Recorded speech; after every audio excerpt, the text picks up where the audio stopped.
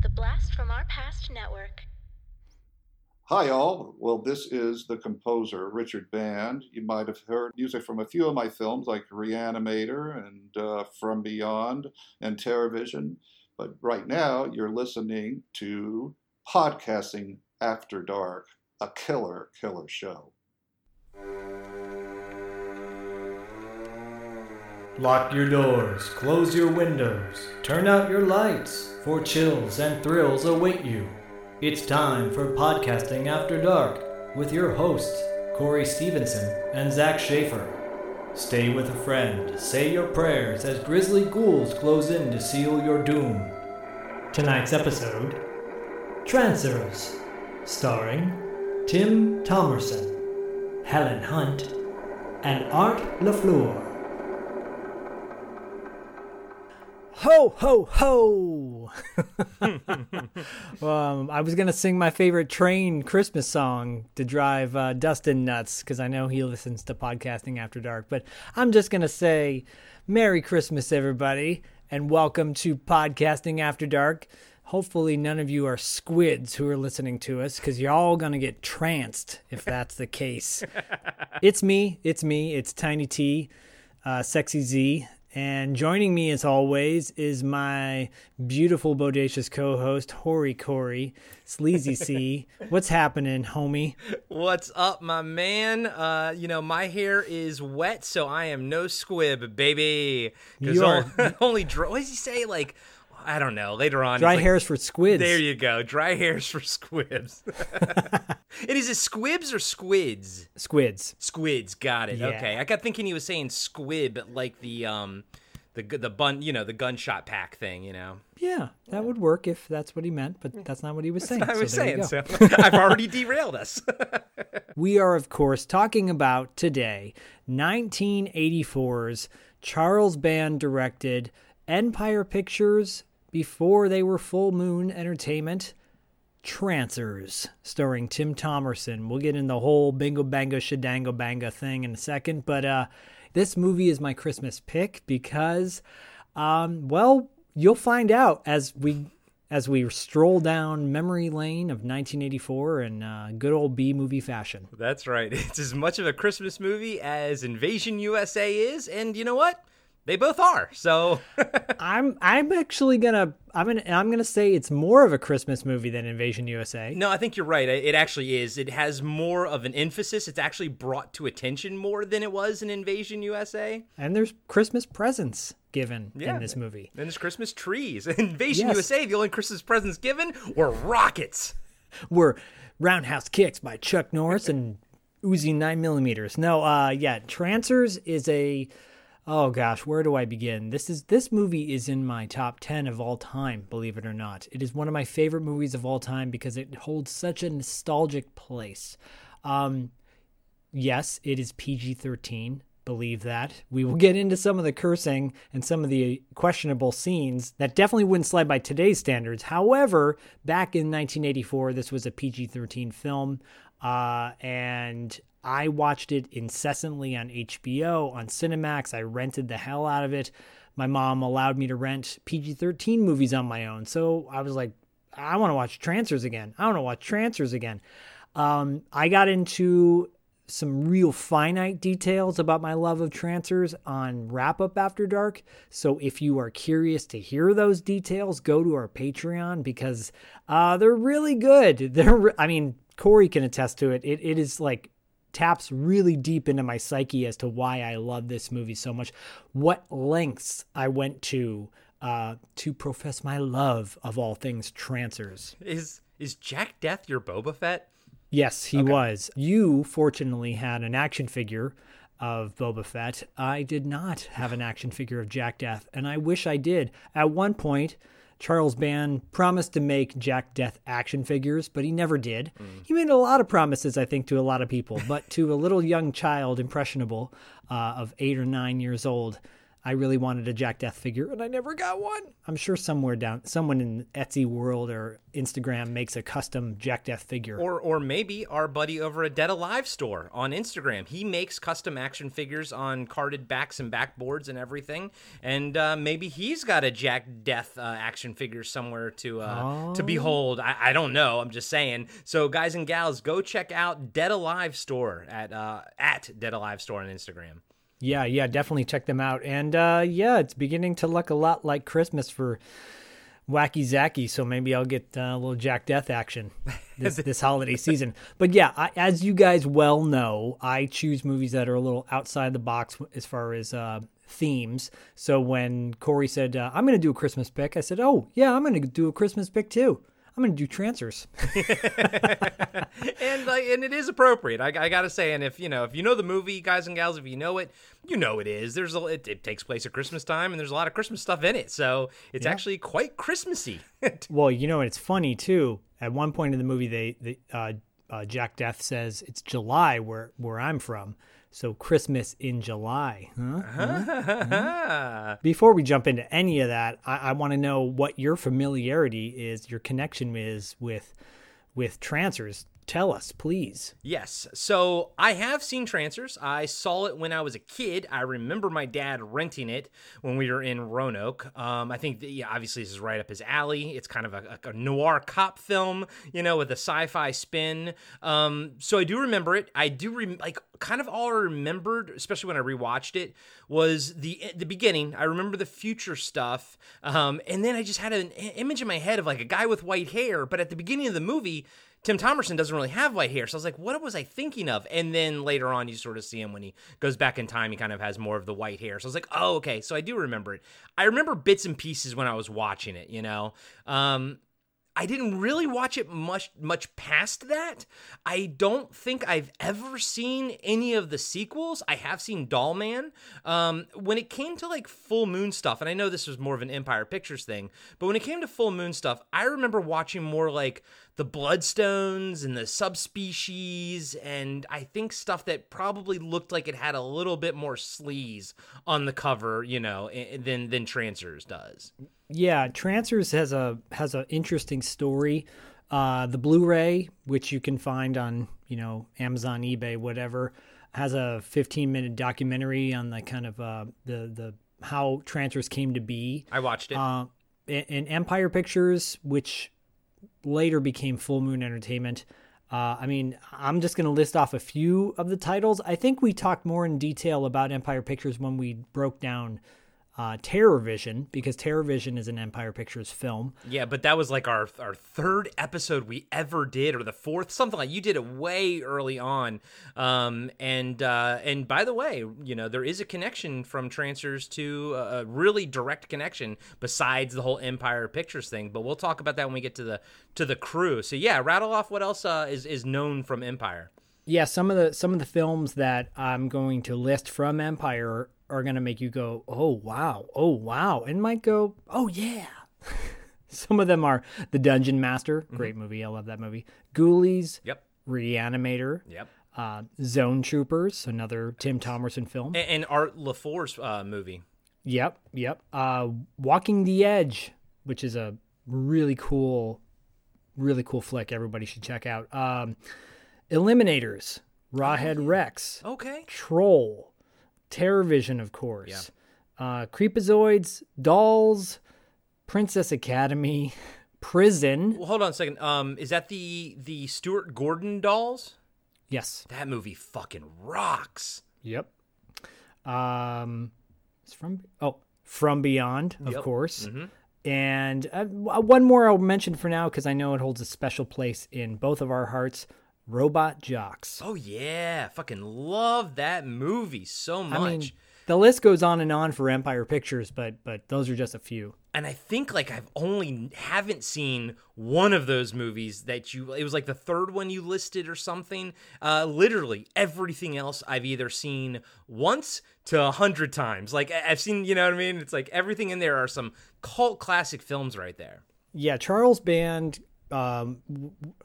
whether you like him or not, whether you like his movies or not, you have to give the man his due respect for the fact that he churned out more genre films, I think, than Roger Corman practically did. Maybe not, but close to it. He's a legend in the B movie cinema biz, the cult movie biz. I'd say he had a really strong hand in driving the video store market. Yeah. You know, movies that went straight to video. A lot of them came from him. His intention with Trancers all along was kind of for it to be a video marketed film, not a theatrical film. Yeah, because they even said they weren't even expecting to make any money back on it theatrically. It was literally supposed to just live on VHS essentially. I mean, he had some really good, I think, foresight into seeing where the industry was going. He does. He did, and he does. I think he is, you talk to some of the alums of his movies, some of the actors, and they go, oh, Charles was, even in the documentary, they're like, Charles is Charles. I mean, it's like, if you know him, you know him. The two screenwriters who we'll get to in a minute, talk about how, like, Charles was not always directing the movie. He'd be busy taking phone calls, but he made it work. And he did. He did, in my opinion. And apparently Trancers was a bit more, I think it was closer to his chest. So they spent a little bit more money on it and everything. I think this was a movie that was near and dear to his heart, or maybe it's because he was actually, directing it. But it's interesting how prolific he was as a director, how also I think you can always tell when it's a Charles Band, movie. There's a certain sort of look to it. That's not, I'm not saying that as a negative thing, it's just, you can tell it's a Full Moon film sometimes, and thus an Empire, Pictures film as well sometimes. Yeah, I would say once Full Moon became Full Moon, and you mentioned Subspecies and Doll Man and, Seed People and Demonic Toys, and but Trancers had it spawned 3 more sequels, or 4 more sequels actually. I think there's 5 of them, and a short film that is actually on the DVD itself. Yeah, David Blu-ray. told me to watch that short film. I haven't seen it yet. It's like 26 minutes. I popped it on for a second, and just was like, "Oh my god, it's Art LaFleur," which is always great. But then Susan Ross's mom from Seinfeld is in it as well. So now, for some reason, I was like, "Oh, now I actually want to see it more," because I've never seen that actress before in anything else other than Seinfeld. I will say I love Full Moon movies. They were so great back in the day, getting the VHS tapes, because they would have Video Zone at the end. Basically what DVD extras, Blu-ray extras are now, was at the end of a VHS tape. It would be behind the scenes, interviews, little featurettes, and then a promo for merchandise you could buy off the website or through their catalog, which I did. Do you think that the runtime of this film, the hour and 16-minute runtime, was made that way so they could stuff more things at the end of it? Not with this one. Okay. Because when this came out on VHS, they were not Full Moon yet. So Okay. I don't think they had what Full Moon later did, where they put all the featurettes on it, the Video Zone at the end. Yeah. I don't think they did. I will say though, I still have my Full Moon membership card. My Full Moon, I have a collection of their trading cards. I have an old calendar. I was Full Moon fanatic to the highest tilt. So this movie obviously is a precursor to that, and it shows, because the future Trancers movies did not have the same spark or charm that this one had. In my opinion. And another thing I would be remiss if I didn't mention, with my history with the film, I have always loved the poster for this movie. And not going to lie, I have always hated most of the Full Moon posters, because even though they have a certain look to them, they don't quite look like the Photoshop thing, the floating heads thing. They do more of the standing body Photoshop thing. And Yes. I never liked it, but always, dude, the first Trancers movie, this cover with this poster with Tim Thomerson, it's painted or something. It's almost Drew Struzan-esque a little bit, just a smidge, but it's a beautiful piece of art, dude. It really is. It really is. Originally, they were going to, well, the original title for this movie is Trancers. Then it became Future Cop for a minute, and then it didn't test well, so they went back to Trancers.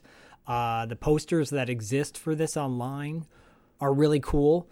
I think they missed the boat on how they could have marketed this movie. I think this could have a new audience, especially in today's 80s loving kind of nostalgia period we're going through right now. Easily, like a long second watch or a cool laser beam or something like that. But alas, they did not. But Trancers, we will probably get to more Full Moon movies down the road, 5 years, 10 years from now. But in the meantime, I really wanted to bring Trancers to the table at some point. Is in the first couple of years of our podcast, because it's such a near and dear movie to my heart. And again, if you want to know more of why, go listen to our wrap-up episode, and I'll tell you that. Yeah, it was the November episode, I think number 28, the one we just dropped. The latest one. Yeah, there you go. But yeah, let's get into a little bit of the nuts and bolts of Trancers before we break this bad boy down. Like I said, it came out in 1984 from Empire Pictures. It was directed by Charles Band and originally written by Charles Band. Charles Band wrote the original script that is actually not on IMDb. He went under the pseudonym of Robert Amante. Okay. And if you look up Charles Band on IMDb, he has aliases. So why he's Robert Amante for that, I have no idea. The original script was actually... I have to push back a little bit because I remember owning the original script and reading it as a kid. I got it at Hollywood Book and Poster Company back in the day on Hollywood Boulevard. Yep, I've been there. Rest in peace, Eric Caden. Great poster and script place. They just had everything. And I had the original Trancers screenplay. And it's pretty close to what you see on screen. So the writers in the little documentary, the writers are Danny Bilson and Paul DeMeo. They act like they wrote the whole thing. No, they really didn't. They really didn't. But Danny Bilson... Yeah, there was an original script that they were working off of, and Jack Death's name was different. He was like the rat catcher or something like that. Stuff like that. Yeah. But you know what? They're no slouches either. They did do the Rocketeer screenplay, which that's a movie that I absolutely fucking adore. And they also developed the awesome 1990 Flash TV show. Yeah, that's cool that these guys actually stayed together and worked a lot together. So that's cool. The Flash TV show was great. I think it was actually one of the better superhero TV shows of its time. I mean, I think it was probably one of the best until just recently when all the new Flash stuff came out. But and it was so good that they even brought, that original Flash in as the new Flash's dad. But dude, forever and ever, what's his name? John Wesley's ship will always be my Flash, because I love that show, man. I love that show. He'll be my Flash too, and he'll also be Dawson's dad. And exactly, because back in the day when I did watch Dawson's Creek, I was always like, it's the Flash. Right. But before we get to the cast and crew, or before we get to the cast, I just want to point out a couple of the behind the scenes people. The composer, Phil Davies and Mark Ryder. So unfortunately, it's not a Richard Band score, but this score is actually one of my favorite synth scores for any movie of all time. I wish they had released it on cassette back in the day. There's a vinyl out there. Vinyl, you can get it. You can get it. It's available on Amazon. But the opening track is so good. It's like synth to the highest degree. You guys know we love the band The Midnight. At one point on Twitter, they were like, hey, any good movies that we should check out with cool synth scores? And I'm like, Trancers. They said, oh, we never heard of that. I'm like, well, you get on it. My second note after my first note is love the Empire International logo. My second note is love the synthwave score. So good. Yeah. Oh, my God. And it's pulse pounding. It is. It really is. And can I call out the editor? Please do. I was going to say, Corey, can you call out the editor? Yeah, and so I was watching the opening credits, and I was like, that name looks familiar. Ted Nicolau is the editor of the film, and I quickly looked it up, and sure enough, he was the director of Terror Vision, which we, again, reviewed, like, it was like our third or fourth movie ever that we did. But yeah, man, he went on to be a very prolific Full Moon director and everything.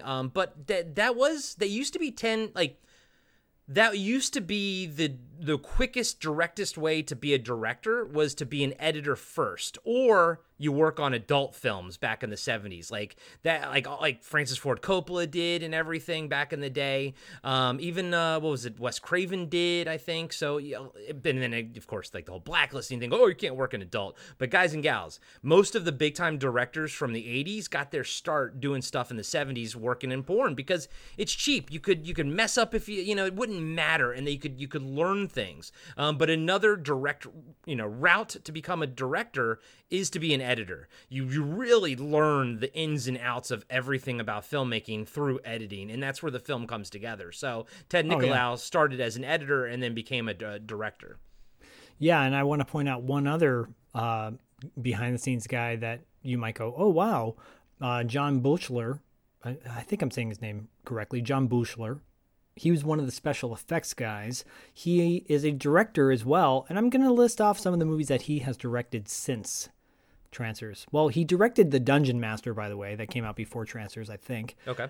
He directed Troll. Yeah. He directed Friday the 13th Part 7, The New Blood. Oof. Oh, okay. Never mind. Oh, yeah. Now, for some reason my brain went to Nightmare on Elm Street. I don't know why, but yeah. Okay, cool. Got it. Interesting. Yeah. Right. Pretty interesting. Yeah. So. Yeah. Oh. Let's get to the cast, though. I already talked about Tim Thomerson, but I will say I love Tim Thomerson. Charles Band in the little interview says that he should have been a bigger actor, but this business is funny and it just didn't work out that way. I totally agree. He should have been a leading man for starring in big budget Hollywood films. The guy's good looking. He's a great actor, perfect timing, et cetera, et cetera. And he's always a lot of fun to watch. And, it's funny because anytime I hear his name or see a picture of him, I always think of either Dollman or Trancers. And I forget that he was in Air America and Near Dark and Volunteers. Like he was in some Iron Eagle. In Iron Eagle. Yeah, he's in some some stuff, but yeah. Who's Harry Crumb? Yeah. He did a lot of video game work too and everything. But I mean, he's been working pretty much this entire time, but yeah, man, I always think of Trancers or Dollman. And it's because of his his hair. I mean, he stands out and he looks awesome. It looks great on him, man. I hope my hair looks that cool when it's all white. Me too. I mean, he's a really cool guy. I met him at a Fangoria convention. He was a former stand-up comic, so he's got great timing. So that makes sense as to why he recommended Biff Maynard as Hap. That guy was a stand-up comedian too. I didn't know Tim Thomerson started out as a stand-up comedian. Okay, that makes sense. Yeah, he's a legend. The guy is a legend. Would love to have him on the show, but it's kind of challenging because he's very much retired, quote unquote. But of course, he plays Jack Death, Jack Deth, Death. And I love the fact that multiple times in this movie, people make fun of his name. And I was like, cool, that's all I want. If you're going to have a crazy-ass name like that, I just need somebody to call it out at least once, Oh, yeah. Yeah, I think this film, someone said when you promoted this on Instagram that we were going to break this one down, someone said that it's a perfect film or something like that. And I'm like, I'm not going to disagree with you, dude. I'm actually going to agree with you. Perfect for me. Helen Hunt plays Lena. Helen Hunt, guys. Friggin' Hunt. Before this, she was the quarterback princess, and she was in Girls Just Want to Have Fun. But of course, Helen Hunt, I think she's an Academy Award winner for As Good as It Gets, and or she was Academy Award nominee. Mad About You, Twister, Castaway. I mean, it's Helen Hunt. She's a legend. Yeah. And at the time, she was like in her early 20s, I think. And this was a little odd. I did the math. She was 22 in this one because I was curious because she was. And she got to make out with Tim Thomerson, who's in his 40s. Yeah, God bless the 80s, putting the 22-year-old leading lady with the 40-year-old leading man. Oh man, but she came back after she actually hit it big. She was doing I think she was doing Mad About You at this point. She came back and did Trancers Part 2. So I was gonna ask at some point where this story goes. I mean, I could Wikipedia it and everything, but I was gonna ask you to just sort of tell me where things go. But you say she actually came back for Part 2. Yeah, she was in Part 2. That's cool. I feel like it came out around the same time, but she was already kind of a big deal at that point. She had star written all over her though. Every movie she did up to that point anyway, she was great in. So you could see it in here, man. She just, yeah. I mean, Tim Thomerson's great, but you could tell she's going places, you know? Hell yeah, totally. Michael Stefani plays Whistler, and he's done television, a lot of television. So not anything that not much notable. He doesn't have a photo, so there you go. we know IMDb. about that. Yeah, well, you know our whole rant on that. Art LaFleur, rest in peace. He just passed away like about a week ago by the time we're recording this, unfortunately. He's another legendary actor. I mean, the list is from A-plus movies like Field of Dreams and The Sandlot, all the way down to our personal favorites, The Blob and Cobra. Yeah. Come on, he's a legend. And he was in Zone Troopers. Of course, with Tim Thomerson. Yep.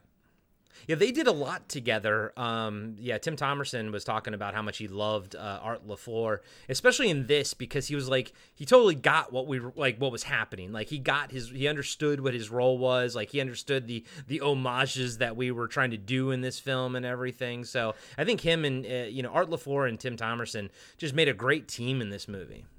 I think the documentary that we're both referencing was probably made in it's at least I know exactly 5 when years it was made. old. It was 2013 because Tim Thomerson says it. Oh, there you go. Okay. Yep. Well, yeah, it was quite a while ago. So Tim Thomerson is very much looking older in that. So you can imagine he's in his 80s now, I think, at this point. Yeah. Thelma Hopkins has a very small role, but she plays Ruthie, Engineer Rains.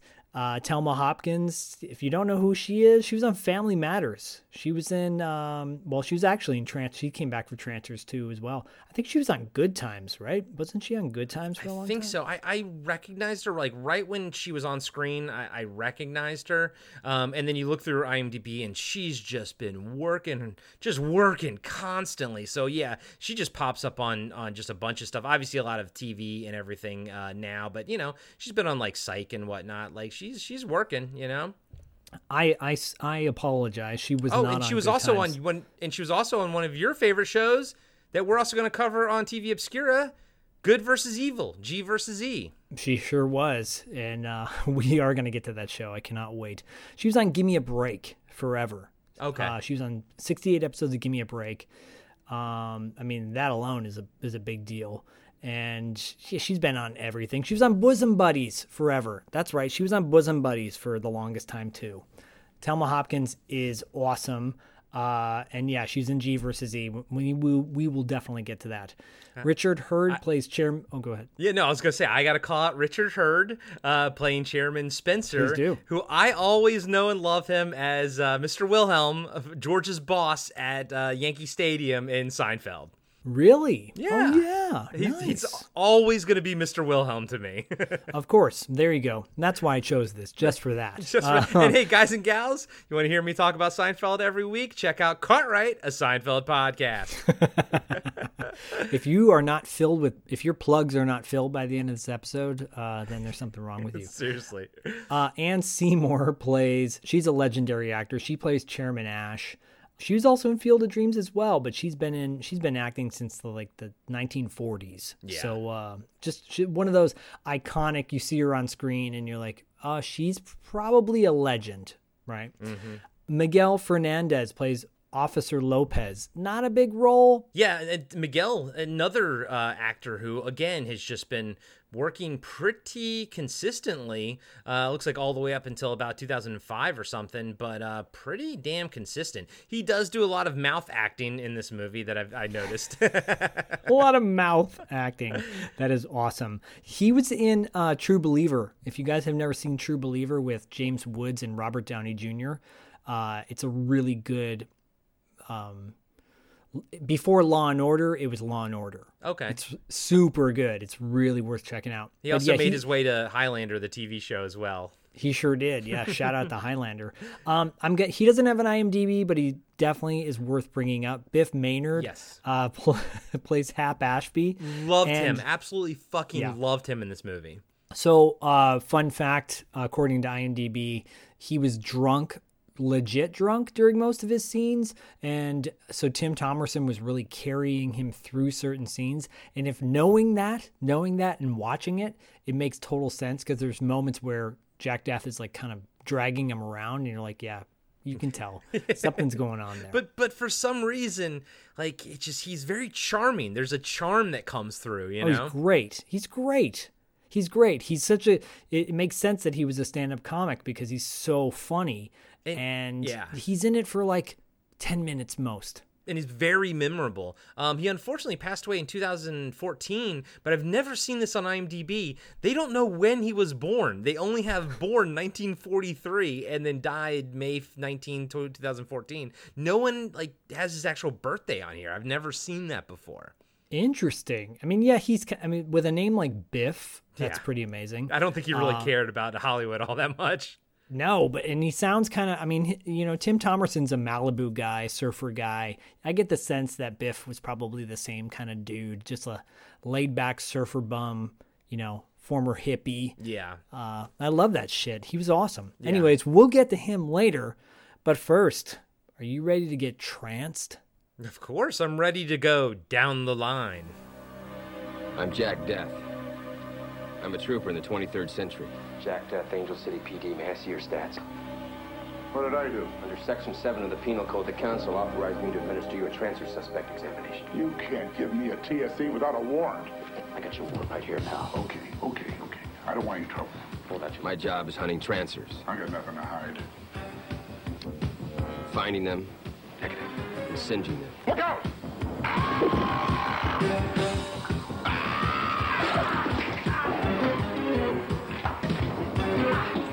Of course, sometimes they find me first. Then it's a little more complicated.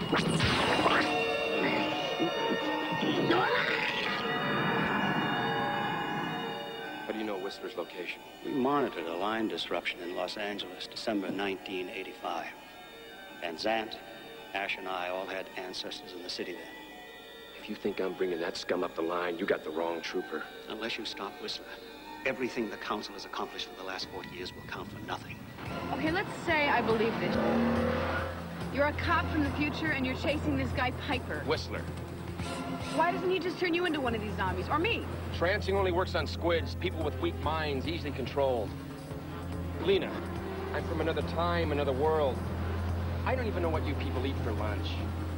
Okay, I got fried rice, egg rolls, and beef chow mein. Beef? You mean like from a cow? I thought it was rough in the 23rd century. I didn't know how hot it could get. Jack? How's my tan? It was getting hotter all the time. Jack? I guess I just attract a certain element no matter what century I'm in. This way, mister! Anyway, I gotta run now. I want to ride with the ladies. Over here, Ashby!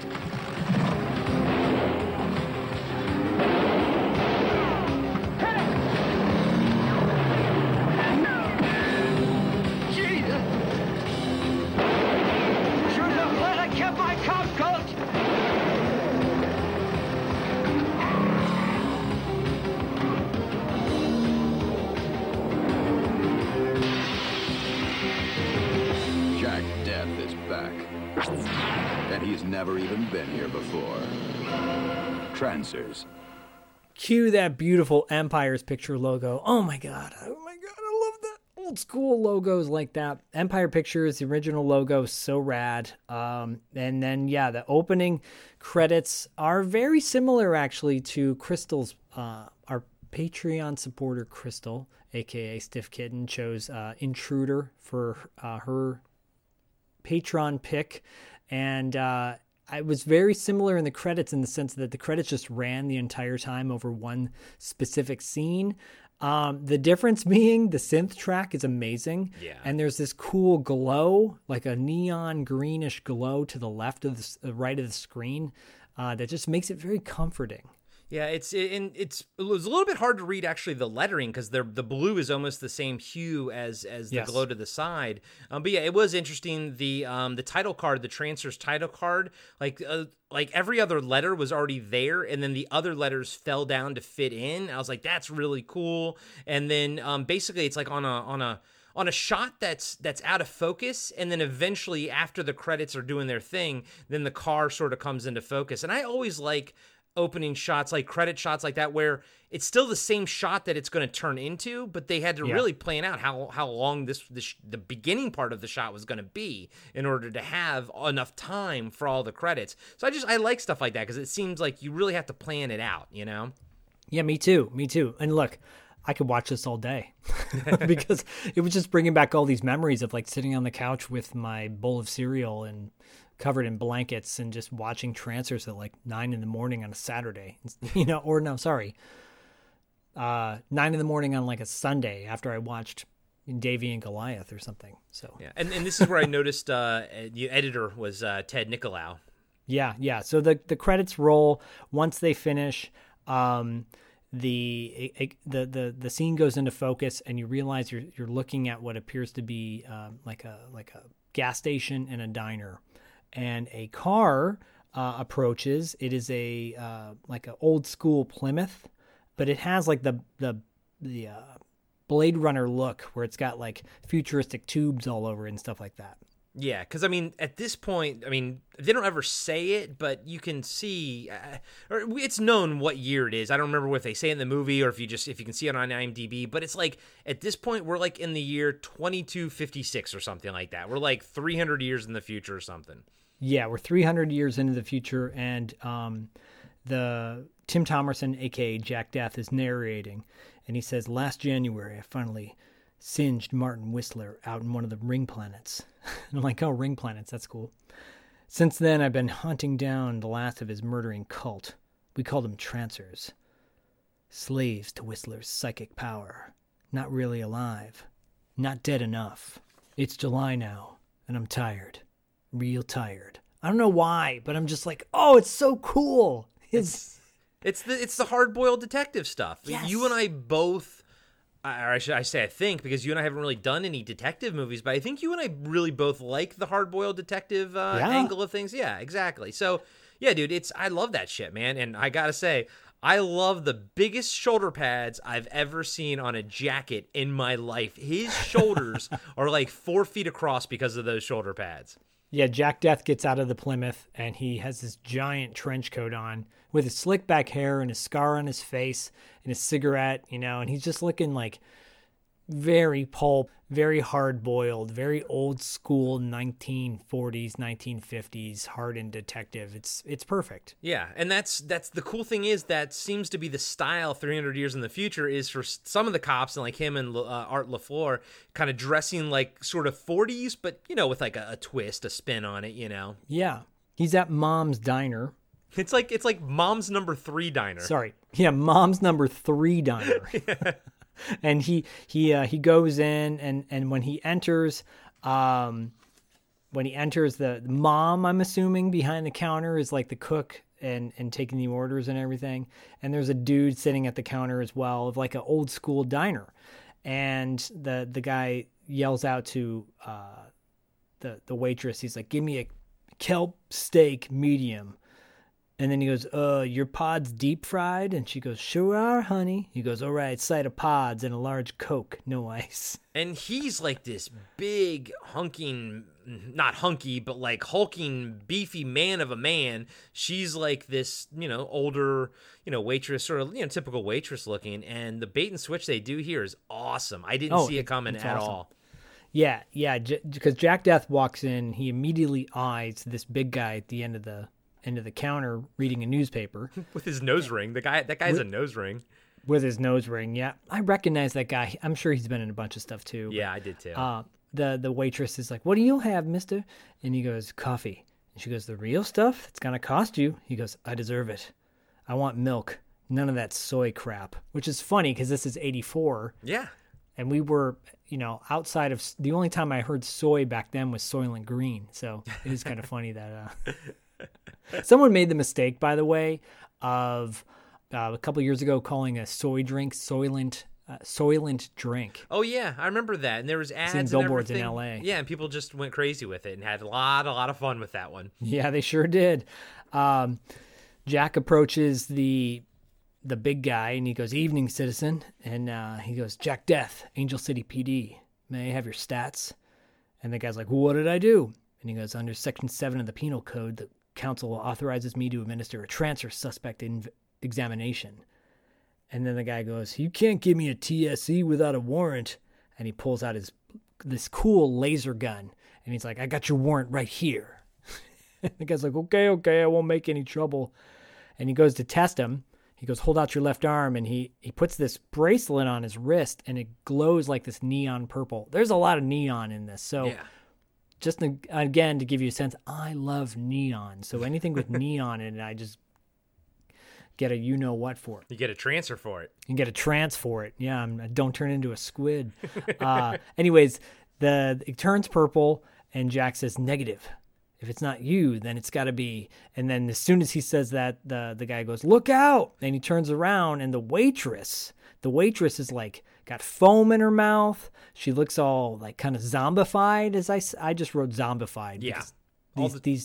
The trancers are basically like zombies. Once they go to like, you discover them, they become like these maniacal people. They try to attack you, but at the same time, they start, I guess, decaying or something. Like their lips get all like chapped and blistered, and their faces get all like zombified essentially. So yeah, it's interesting.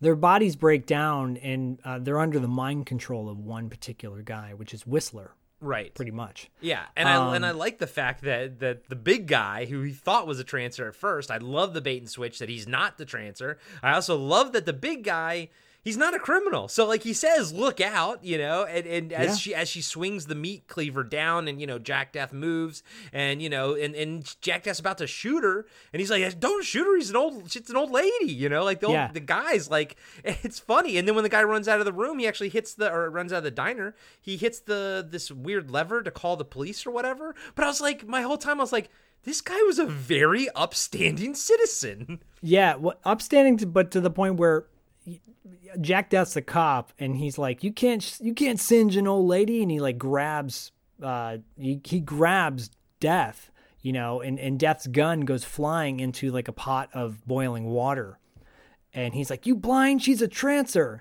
and then that's when, yeah, you're right, that the big guy runs off, grabs that. Runs outside and basically sounds the alarm. Yeah, sends a signal. It's something's going on. It was in the credits. It was what the camera was next to. There's this weird pylon thing there, like a pillar that's like lit up or something, and then he goes and pulls this giant handle, and then it sends a light up to this like up to the sky and everything. And I was like, this is elaborate. This is a very elaborate like way to call the police. Yeah, it's elaborate, and it's also on a technical level very interesting because these things look like they were left over from Star Wars, but perhaps there's actually later on in the movie they're using a scene where the walls of this thing that Jack is trapped in look like something straight out of Star Wars. So I'm wondering if like they use sets from Star Wars or if they had a guy who's like, "Hey, I can get you the stuff on the back end." You know? Well, even like Jack Death's, his car, like you said, looks like that Plymouth with like all this stuff added to it. But when he goes into the diner, he walks past another car that looks very much like a different movie, and they clearly got it as a prop, type of thing. Like it looked more built, like it actually looked fabricated, and they probably couldn't drive it, so they just had to park it right there. Right. So we cut back to the diner, and Jack is still battling this thing, this trancer now, and she's like, she picks up a knife and she throws a knife at him, and this is funny because it goes right into his leg, and he's like, ah! Yeah. And there's this long dramatic scene where he's pulling the knife out of his leg. It's cool that he actually gets hit by she actually hits him with it, Like a lot of times in these movies, that doesn't happen, No, you're right. He gets hit by the knife. He also gets hit by the boiling water, which he turns his jacket, and fortunately, I guess maybe his jacket is, heat resistant because he's able to recover pretty quickly from that. And but when she dumps the pot of boiling water on him, of course, the gun flies out. So he goes to pick up the gun, but the gun is now burning hot. So he picks it up and it burns his hand for a second. He's able to get it back up again, and he shoots her. He blasts her body. When he blasts her, she gets shot, hits the ground, she vaporizes, turns red, and she vanishes. So once a trancer has turned, they turn this. Once they're completely dead, they turn bright neon red, and then they kind of just vanish, leaving a trace line of their body. Yeah, and it wasn't because of the gun or anything, and I didn't even take it as that. It didn't seem like it was a part of the gun's feature. But then that's what they refer to them as, scorching them and whatnot. So it's cool. There are these terms that they'll use throughout the entire movie, and it never changes. I did get the sense that it felt like the world was built. And actually I wanted to see a lot more of the future stuff. I was very interested in a lot of the future stuff.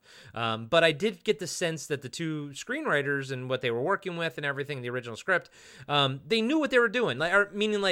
They created a world and they stuck with it, and phrases and everything, went down the line. When he goes back in time, he still uses the term squid and stuff like that, and trancers and troopers and stuff. And I liked all that because he doesn't all of a sudden just become acclimated, and it's because the writers they remembered where he was from, Yeah. And I will point out too that the laser that he uses, it does vaporize them in the same way. You have to use specific types of lasers or bullets, because when he goes back in the past, he has a modified laser gun to look like a regular gun.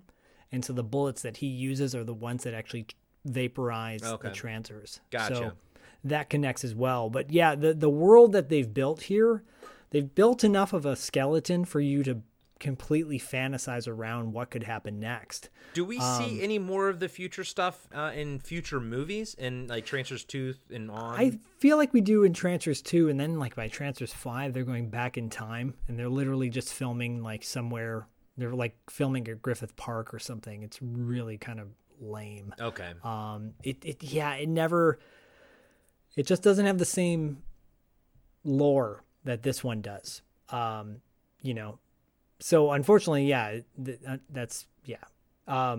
After Jack is done killing the trancer, he pretty much gets ready to split. He goes to his car to leave, and then as he's leaving, you see a police car flying in from the sky and landing, and you hear a guy yell out, "Not so fast!" And it's McNulty, who is Art LaFleur, and Jack's totally annoyed. He's like, "I'm not in the mood, McNulty." And he's like, "Yeah, well, I'm not in the mood for troopers who dodge their assignments." And then this is when he goes, "Shuttle pad duties for squids. I got better things to do." And he's like, "Well, Trancer's hunting's out of bounds, and you know it. Department's had a belly full of your one-man crusade." And Jack says, "Well, Whistler may be dead, but someone's got to mop up the strays. I singed one just now. Scorch is by the door."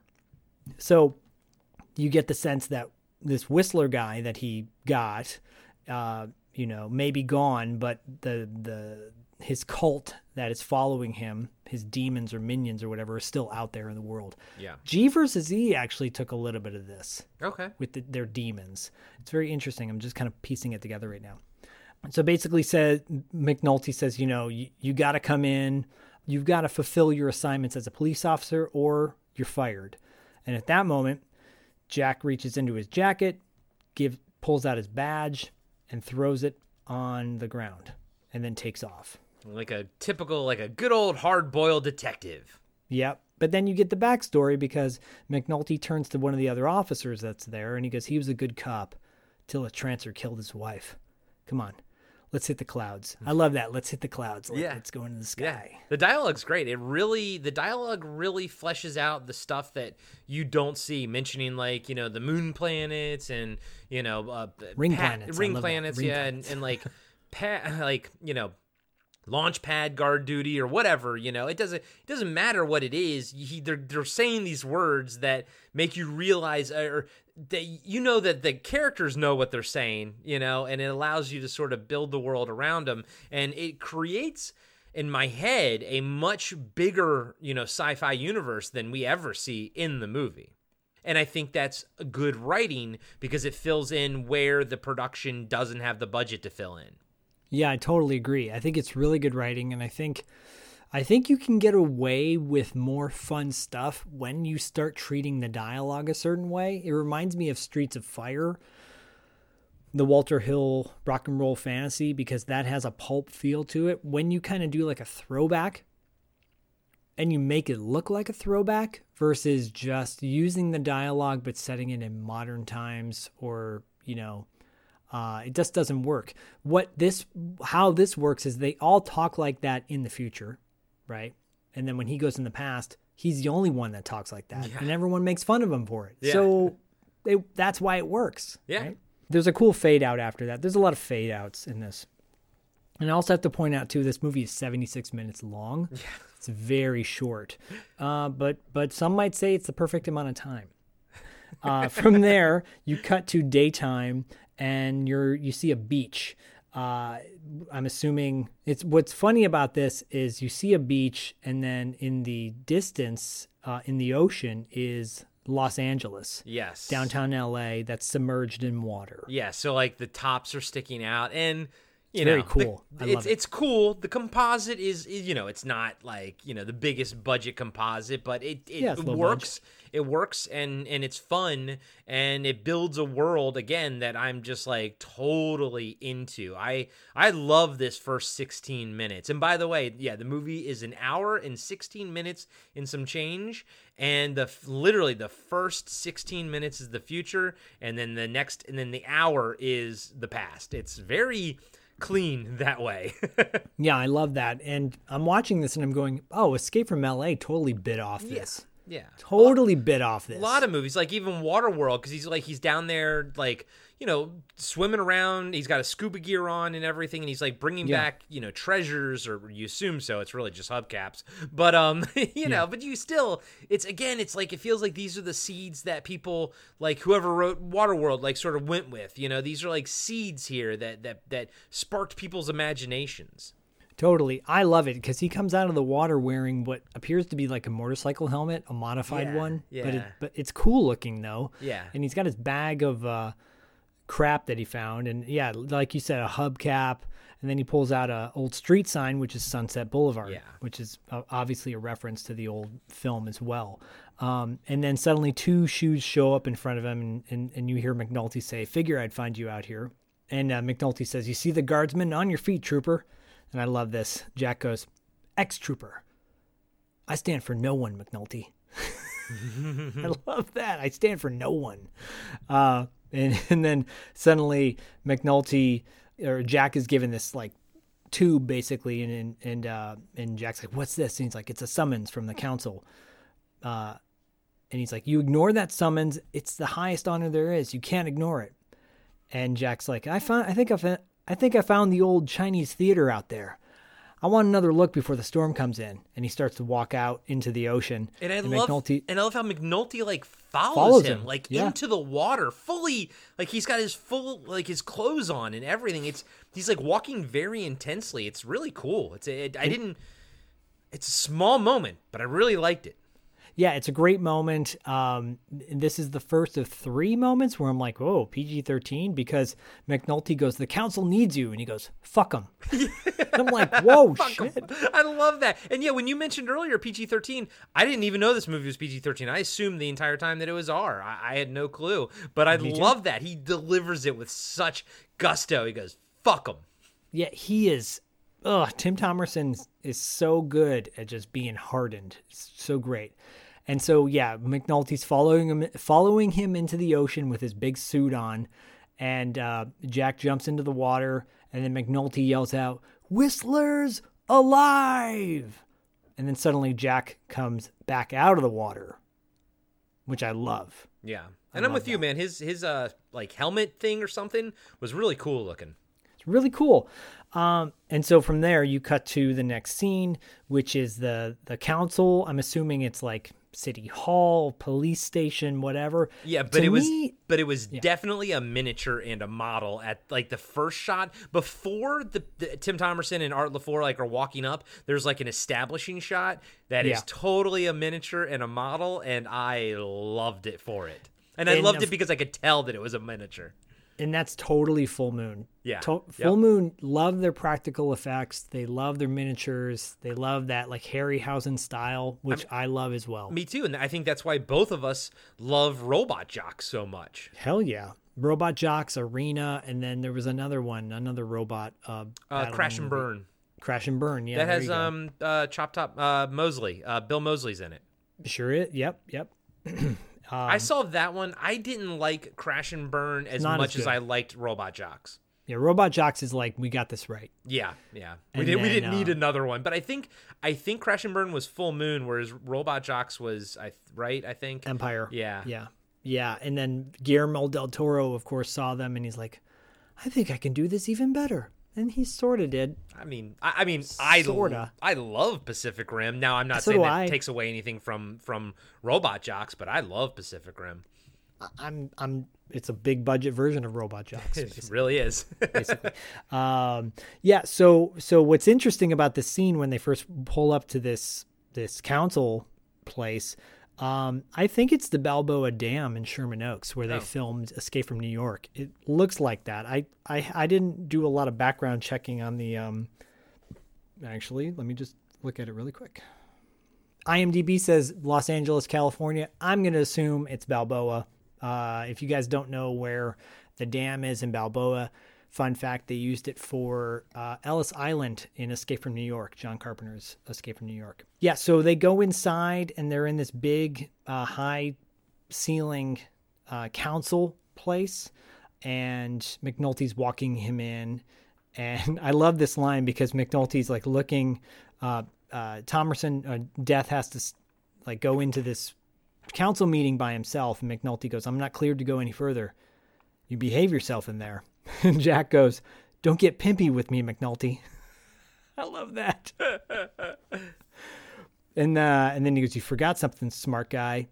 And he holds out his badge, and Jack takes the badge. Go into the council chamber, and there's blue neon lights everywhere. Yeah. Love it. The set design is fantastic. So fucking good. And you guys have to, it's so fucking good. And you guys have to remember that this is so low budget. It's so low budget. They're working with like practically nothing. So with what they had then, it blows me away. It blows me away. There are 2 council members sitting at this council table, I guess, above him. It's Ash and Spencer. Ash is a woman, Spencer's a man. And Ash says, she's like, welcome. They welcome him in. And then Jack says, I thought there were 3 of you. And then Spencer goes, well, Van Zant was murdered 4 days ago by Martin Whistler. And Jack says, then it's true. Whistler's alive. And Ash says, very much so. And he intends to kill us all as well. And by the way, how much do you love Spencer's jacket? Oh, again, the costumes, the set design. And to your point, as far as like what the budget is, IMDb has it as estimated $400,000. That's it. So nothing, absolutely nothing. So that right there, like set design is like you have to have somebody good. Like you have to, if you don't have the money to put into the set design, you have to get a good set designer, right? Pay them, and then they'll turn whatever crap they can find into something amazing like this, like the sets in this. Yeah, and to give you guys a sense of like what that means versus a movie like The Wraith, I think The Wraith had over $1 million budget, and this $400,000 for this movie, you know, that's nothing. No, that's really nothing. That's nothing. I mean, nowadays with inflation and everything, it would be around about $1 million, I guess. So, but still, like $1 million movie is nothing nowadays. Like that's the same as a $400,000 movie back in the day. You can't make a movie for $1 million. You just can't do it. No, you unless you're Charles Band and you're just good at making these low budget films. He knows what's up. You gotta give him credit, even if you don't want to. Yep. But yeah, so Jack's like, how can Whistler get to you guys? This place is a fortress. And Ash is like, well, it might as well be made of paper. And he's like, I don't follow. Where is he? And Spencer says, he's in Los Angeles. And Jack's like, no problem. We'll get the submarine fleet and blow him out of the water. And Ash says, Whistler is not in the sunken ruins. He's fled to the thriving metropolis as it existed nearly 300 years ago. He's like, how can you be sure he's gone down the line? And I like that. I like how there's a term for time travel, and it's not time travel. Right? It's so cool. And at that point, Spencer holds up like this blue plastic card. He puts it in this machine, and then an image pops up of Whistler. And Whistler's creepy looking. Like we said in IMDb, he hasn't really done a whole lot. Yeah. But he's creepy looking. Yeah. He's got and a good he's very look. Cold. Yeah. Yeah, he's got a really good look. And he says, you know, his image pops up and he goes, greetings to the council. As you may have gathered, I survived the pathetic track set by Trooper Death on Mekon 7. For 12 long years you've hunted my disciples like dogs. Now my day of vengeance has come. I have synthesized your time drug, and in a moment shall retreat down the dark corridor of history. Know that it is I who is solely responsible for your demise. One by one your ancestors will be murdered, and you, their progeny, shall cease to exist. Then I shall return, join my legion, and claim the seat of power for my own. And then he motions with his hand. He goes, adieu. And as it cuts out, he goes, adieu. It is wild. It's wild, but then I'm like, oh, there's the whole plot. There's your plot. That's okay, the plot, yeah. This is cool. It got set up. Bang, bang, boom, done. And then it cut to Spencer after that, and he says, I was with Van Sant when it happened. The man simply vaporized, as did his poor children and grandchildren. I'm like, oh, Back to the Future. Yeah. Oh. Yeah, no, Came out in 85. Yeah, dude, they're doing some cool shit with time travel in this movie. It's so simple, but yet it works so well. It really does. It really does. And Spencer is like, we monitored a line. I just realized something, which is kind of weird. Okay, I'm just gonna say it now, and then we'll come back to it. Jack Death falls in love with Lena, right? Isn't Jack Death her child? Well, because Death on. Well, they do say later. They do say later that, or Whistler says, Philip Death, whatever, not Jack Death, but his ancestor that he inhabits, they're going to get married. He's going to marry Lena, and that's basically his. Jack Death is the progeny of Philip Death and Lena. But it's not incestuous because he's not. It's like a gazillion grandparents away. You know what I mean? This is not Back to the Future, but clearly Back to the Future. It's not because they're so far away, and he's not boinking her with his penis. He's boinking her with Phil's penis. So True, but I just put that together now after the first time ever and just going, whoa, this is kind of weird. But anyways, we'll get to all that later, guys. It is the equivalent if you did go back in time and boink your great-great-great-great-great-great-great-grandmother, It is that, except he's in Phil's body and not in his own. From 1,000 years ago. Exactly. So it doesn't really matter at that point. So incest is okay as long as it's 1,000 years old. I think so. I think if there's time travel, and I think that would be the classification. Like if it's like you're near your parent or your grandparent, that's bad. Anything past that, it's a little gray. I'll tell you what. My mom in caveman times was hot. Yeah, my Neanderthal mom was so hot and hairy. Don't worry, it's all good. It's all good, baby. And dude, you know, if there is time travel, that will be a fetish. Like going back in time and fucking your family members. That will definitely be a fetish. I hope you're isolating this and gonna blast this all over social media. Blasted it, baby. Blasted, baby. Anyways, yeah. So Spencer continues. He goes, "Well, Jack asks a very good question. He goes, how do you know Whistler's location?" And Spencer goes, "Well, we monitored a line disruption in Los Angeles, December 1985." I'm like, yes, I love it. Van Zant and I all had ancestors in the city then. And then Ash says, "As did Whistler and yourself, of course." And Jack's like, "Me?" "Yes. Philip Dethon, a journalist. You'll be transferred to his body, allowing you to search for Whistler." Wait, was his name Dethon? Dethon, yes. Okay, cool. I didn't. Shit, I should have watched it with subtitles, man. Fun fact, there's no subtitles on this Great. thing. I'm glad I didn't. So I'm not going to tell you how long it took me to break this mofo down, but it was a really long time. That's cool. I like the fact that the name changed over time, because that's another thing that happens as well, you know? Like, I mean, I guess if you probably go back in time with my name, Stevenson, it was probably just Steve at some point. I mean, you know, the Scottish background, or it was different than what it is now. And I like the fact that I actually like it more now, knowing that his past name was Dethon, and it just becomes Death over time. Yeah, and Spencer then says that Whistler went by the name of Weisling. Yeah. Or it's like Weisler or something. It was cool because it was close. It's closer. Yeah, and you can tell Weisling. how the name evolved over time and changed. Yeah. Yeah, and then they reveal that Weisling was a police detective. And Jack's like, well, great. Cut from there, you cut to the time lab, basically, the place where they're going to transfer his body.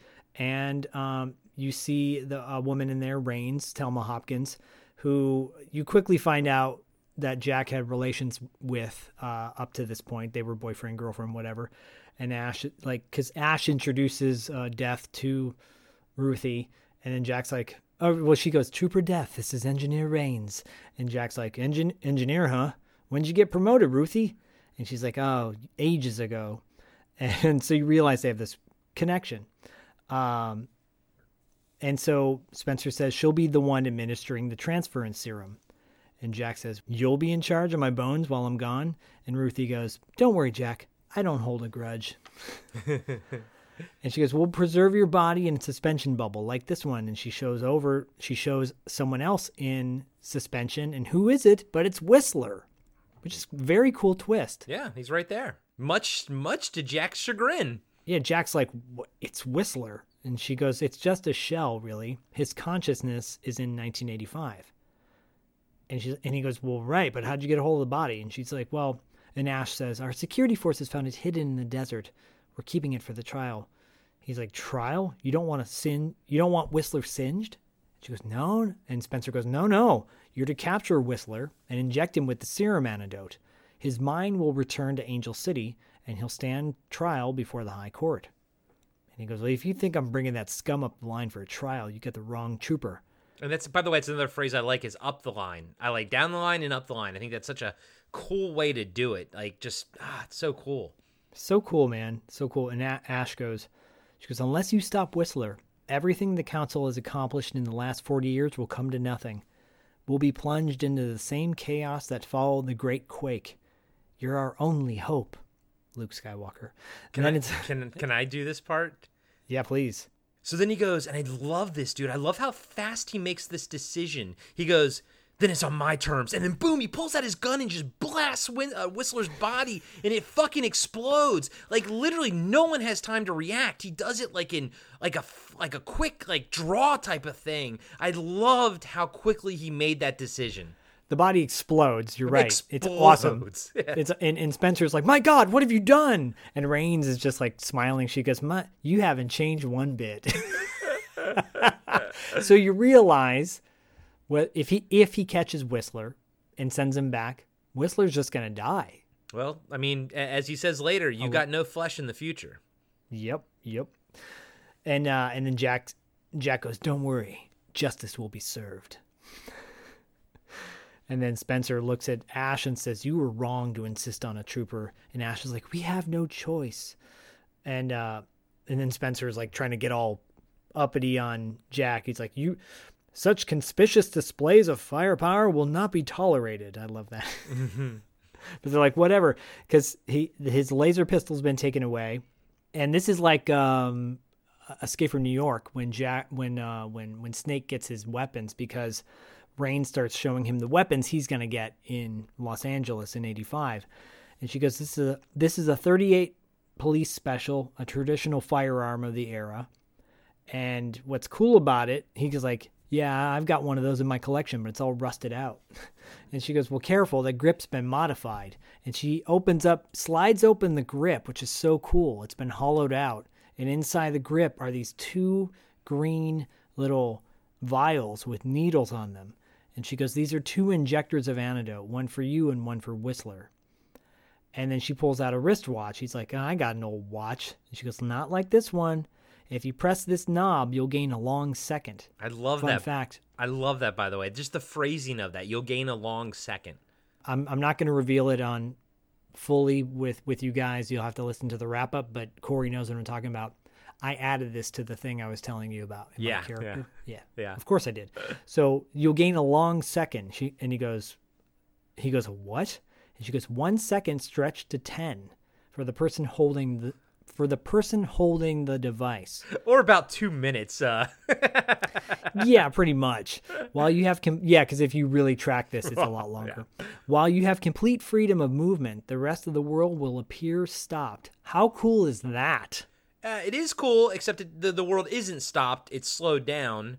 Yes. Which I wish she would have actually just said that. But yeah, I love what it does, and I love everything about it. And then, of course, Tim Thomerson being Tim Thomerson, he's got a great one-liner. He's like, "I could have used this on our last date. Let's try it." She's like, "No, it has a single-use generator. When the long second runs down, the watch will dissolve." As Rains, gets him ready for everything, Ruthie, Spencer approaches Jack with some photos. And he gives them to Jack. He goes, "This is my ancestor." And it's like a young hunky boy on a young hunky boy in a photo. And he goes, "His name and location are written on the back. Protect him, please." Nope. And then Ash, I love this. Jack's like, "What about your ancestor?" And she gives him an old baseball card from the Los Angeles Angels. And he's looking at the card. He's like, "Hap Ashby, 1963 Angels? What the hell is this?" She goes, "I'm afraid it's the best I could do. All I know is that he was in Los Angeles in 1985. And Jack goes, "Oh, swell." I love that. I love like that old lingo. And so they get him ready for the table. He's getting ready to be plunged into the past. She has like a little injector on his neck, just like Escape from New York. And then suddenly, he's blasted into 1985, and he's looking at himself in the mirror without his slicked back hair. Without his scar. And covered in shaving cream. Hey everybody, Corey here. I just wanted to let you know that we'll be right back after these short messages. Imagine being one of the last people on Earth, being trapped alone with something not human, something always watching, something always waiting. What would you do? Where would you run? Where would you hide if you were haunted for 7 winters alone? Podcasting After Dark presents 7 Winters Alone, a dystopian haunted house story by David Irons. Available now in paperback and ebook.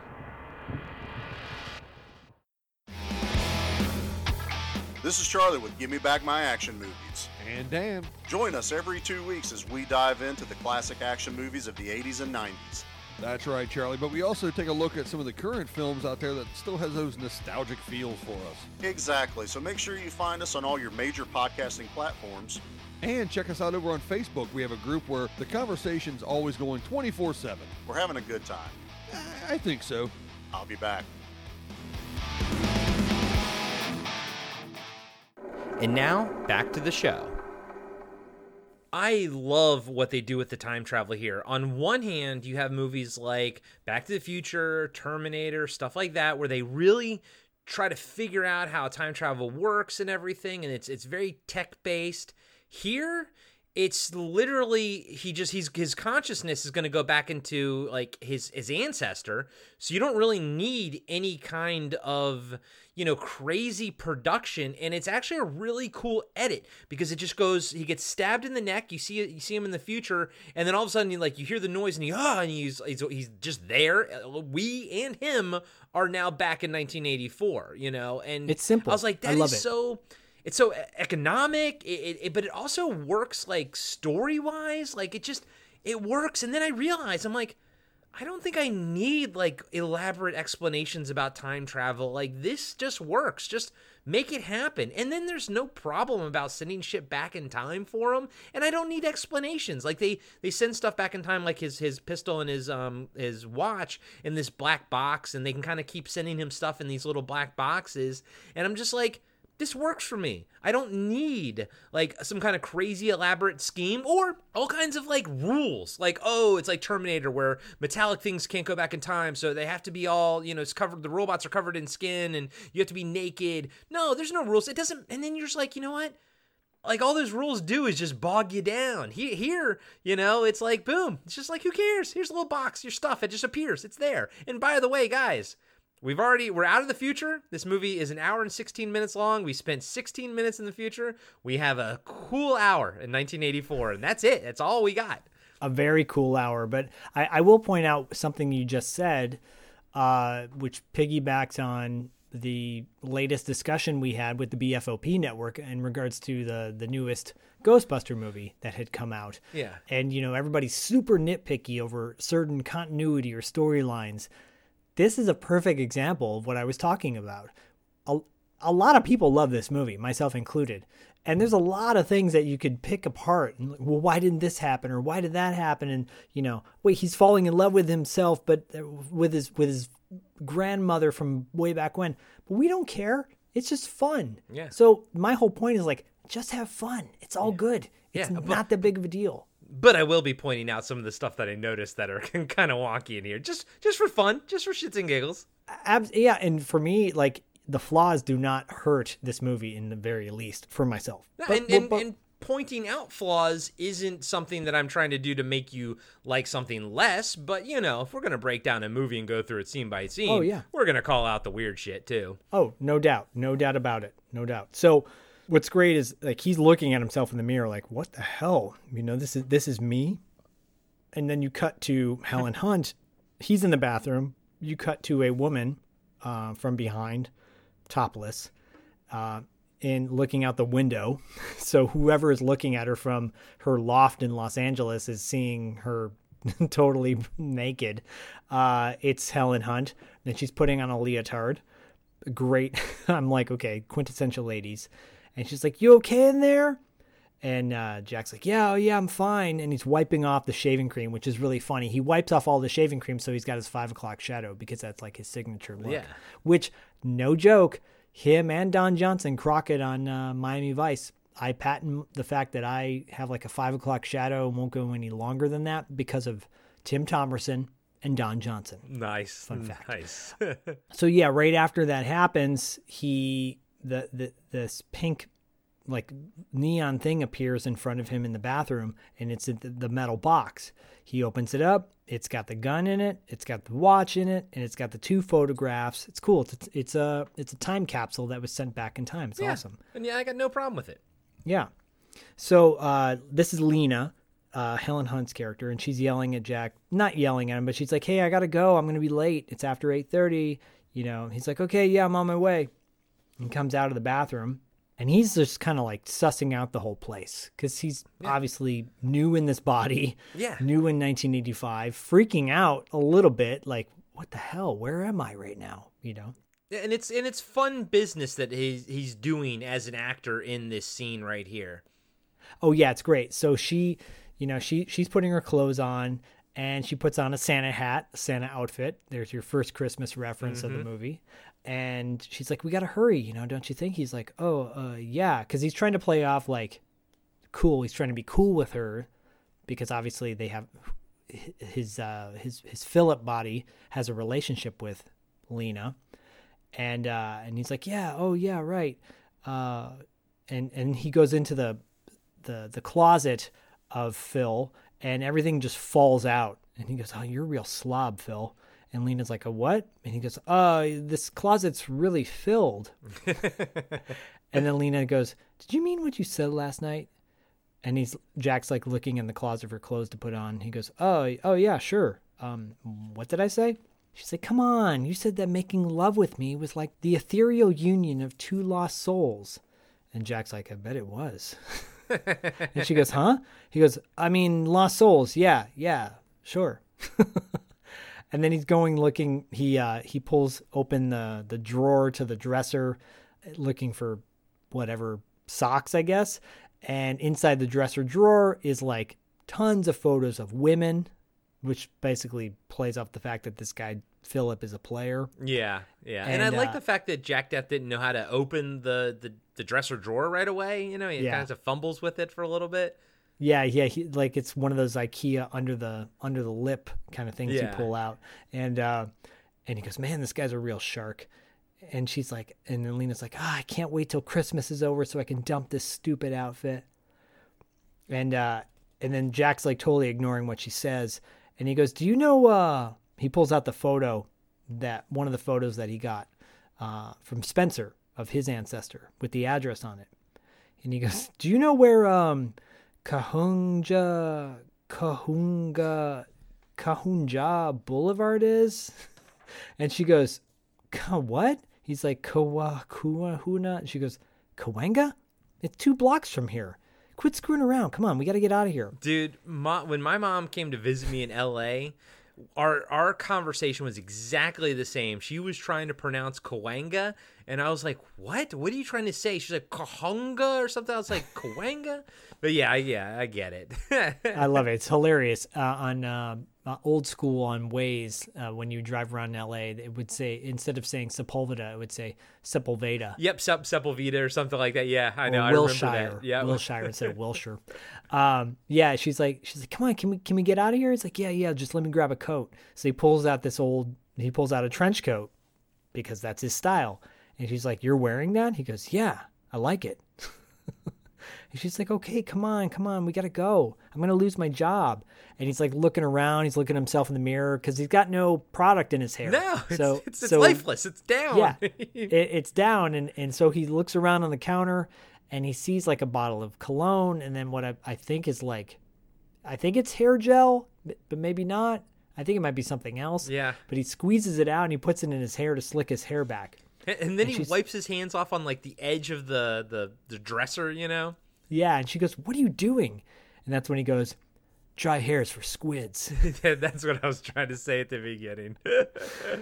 So yeah, he wipes it off and he's like, let's go. And as they're walking out, she's like, you seem like an okay guy last night. Yeah. And then you cut to the next scene. So, first off, I love this apartment. Yeah, me too. I want that apartment. It's up there with, the 80s movies had such great apartments. I was thinking about some of the ones that we've reviewed that I've loved. The Ninja 3 The Domination apartment was pretty fucking awesome. We saw some really cool apartments in, I think Vice Squad had a cool apartment. We saw cool apartments in Dark Angel, aka I Come in Peace. But it looks like an old office that they basically set design to make it look like an apartment, which is so fucking cool, man. But I will say, man, looking out where she was like standing looking out the window, I hazard a guess to say that was possibly Hill Street. I used to live down by USC, essentially. I used to live and work on Washington and Hill, which is right at the bottom of like downtown, and it's like right over by the Staples Center. So I could totally tell like where she was and where she was looking. And to me, it looked like it was probably, if you just keep going down like Hill Street or something, just keep going maybe like a 10, 15 blocks or something, and that's where it is. But I was like, I totally recognize that as like Southeast LA, you know? Yeah, and they I get the sense that they filmed all over the place for certain scenes, because towards the end of the movie, what's supposed to be Chinatown is probably just some alleyway. Yeah. But that's fine. Yeah. Again, low budge. Yeah, and because I think this next scene, they might be in the valley at a mall. The next scene definitely looks valley-ish, yeah.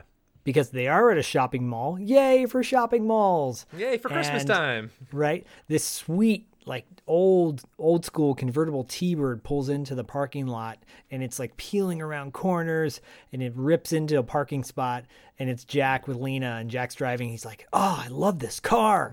And she's like, "I and bet I love you do." Yeah, and I love the way he's holding the steering wheel. He's like gripping it throughout this whole movie. It's really funny to watch him, because clearly he's not driving this car, because he's moving the steering wheel.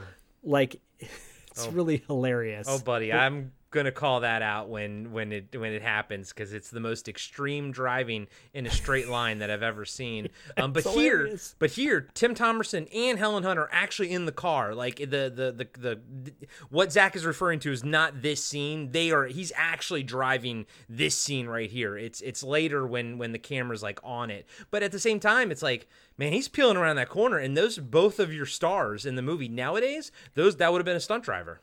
Oh yeah, totally. Would all been like CGI or whatever too. So exactly.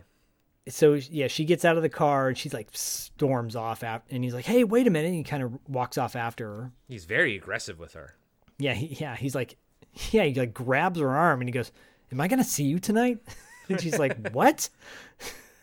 And she like, basically gets away from him and walks off to her job, and then he keeps going back after her, and he's like, "What did I do wrong?" And she's like, "I don't know, maybe you're a schizo or something." He's like, "What do you mean?" And she's like, "Last night you said you grew up in LA. Today you can't find Cahuenga Boulevard. You put that shit in your hair and you can't even remember my name." And then they get to the mall, and it's inside the mall, and it's the Santa display with Santa Claus, and Mrs. Claus yells out, she's like, "Lena." And Jack goes, "Lena, your name is Lena." And my favorite line is when she's like kind of walking away, and she's like, "Did I give you my phone number?" And he was like, "No." And she's like, "Good," and walks away. Yeah, right, exactly. So now she's at North Pole at the Santa's Village at the mall. Yeah, Yeah, the same deal. And Mrs. Claus is giving her shit. She's like, "Where have you been? All these people want pictures." And she's like, "Sorry." This is funny. So this little kid comes up to Santa's lap. Little kid wants a fucking Transformer Decepticon. I wrote down like the way he said it too. And the little kid's sitting on Santa's lap, and he looks up at Lena, who's supposed to be Santa's helper.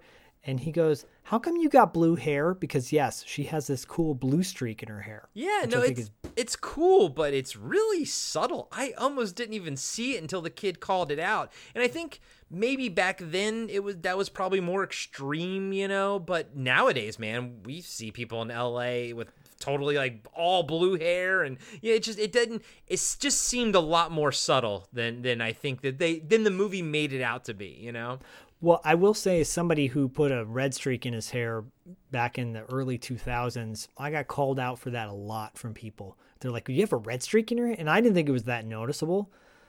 But the people are like, "Why do you have that in your hair?" And I'm like, why do you care? Yeah, why does that offend you? Yeah, what is wrong with you? I've had a rat tail when I was a kid. I've had a mullet when I was a kid. I've shaved my head in high school because of the Collector, aka Billy Zane in Demon Knight, and I had frosted tips when the hair grew back out. And yeah, and now I don't have much hair anymore. Well, I mean, to all that I say bravo. And man, I remember I remember being going home back to Michigan to visit my family on my dad's side in the summertime and having a rat tail or having longer hair. And they're like, "What are you, a girl? Yeah. What are you, a girl? Having an earring. What are you, a girl?" And I'm like, really? If you think of, man, that was the funny thing. The 80s were so close-minded. As much as I love the art and aesthetic of the 80s, the political perspectives, the gender perspectives were so trapped in such a dated time. I was traumatized by my dad when I was like fucking 5 or 6. My sister painted my nails, and when my dad came home, I was excited to show him. Like, I ran up to him and be like, "Oh, check this out."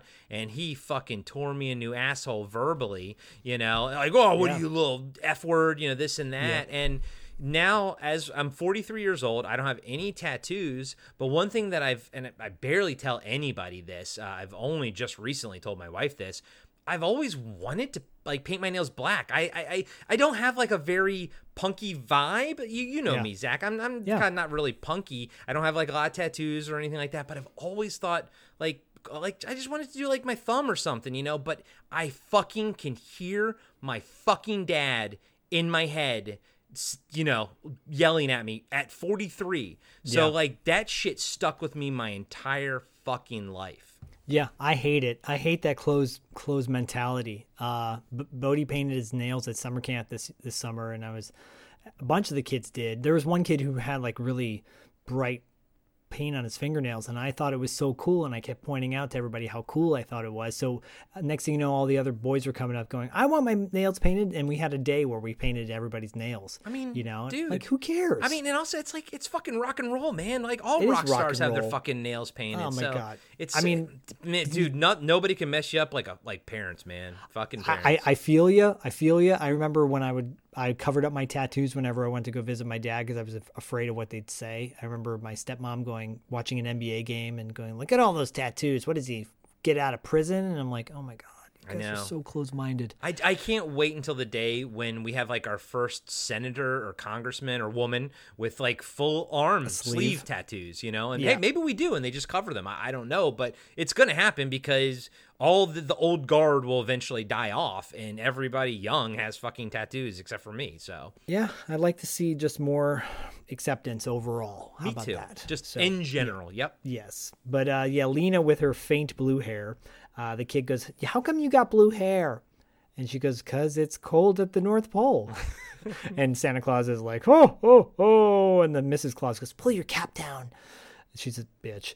And so Santa's just like laughing at the whole thing. He's like, "What do you want for Christmas?" And the kid goes, "A Mr. Potato Head, a hungry, hungry hippo, John Doe the Mandroid." I'm like, John Doe the Mandroid. Which he says twice. He does.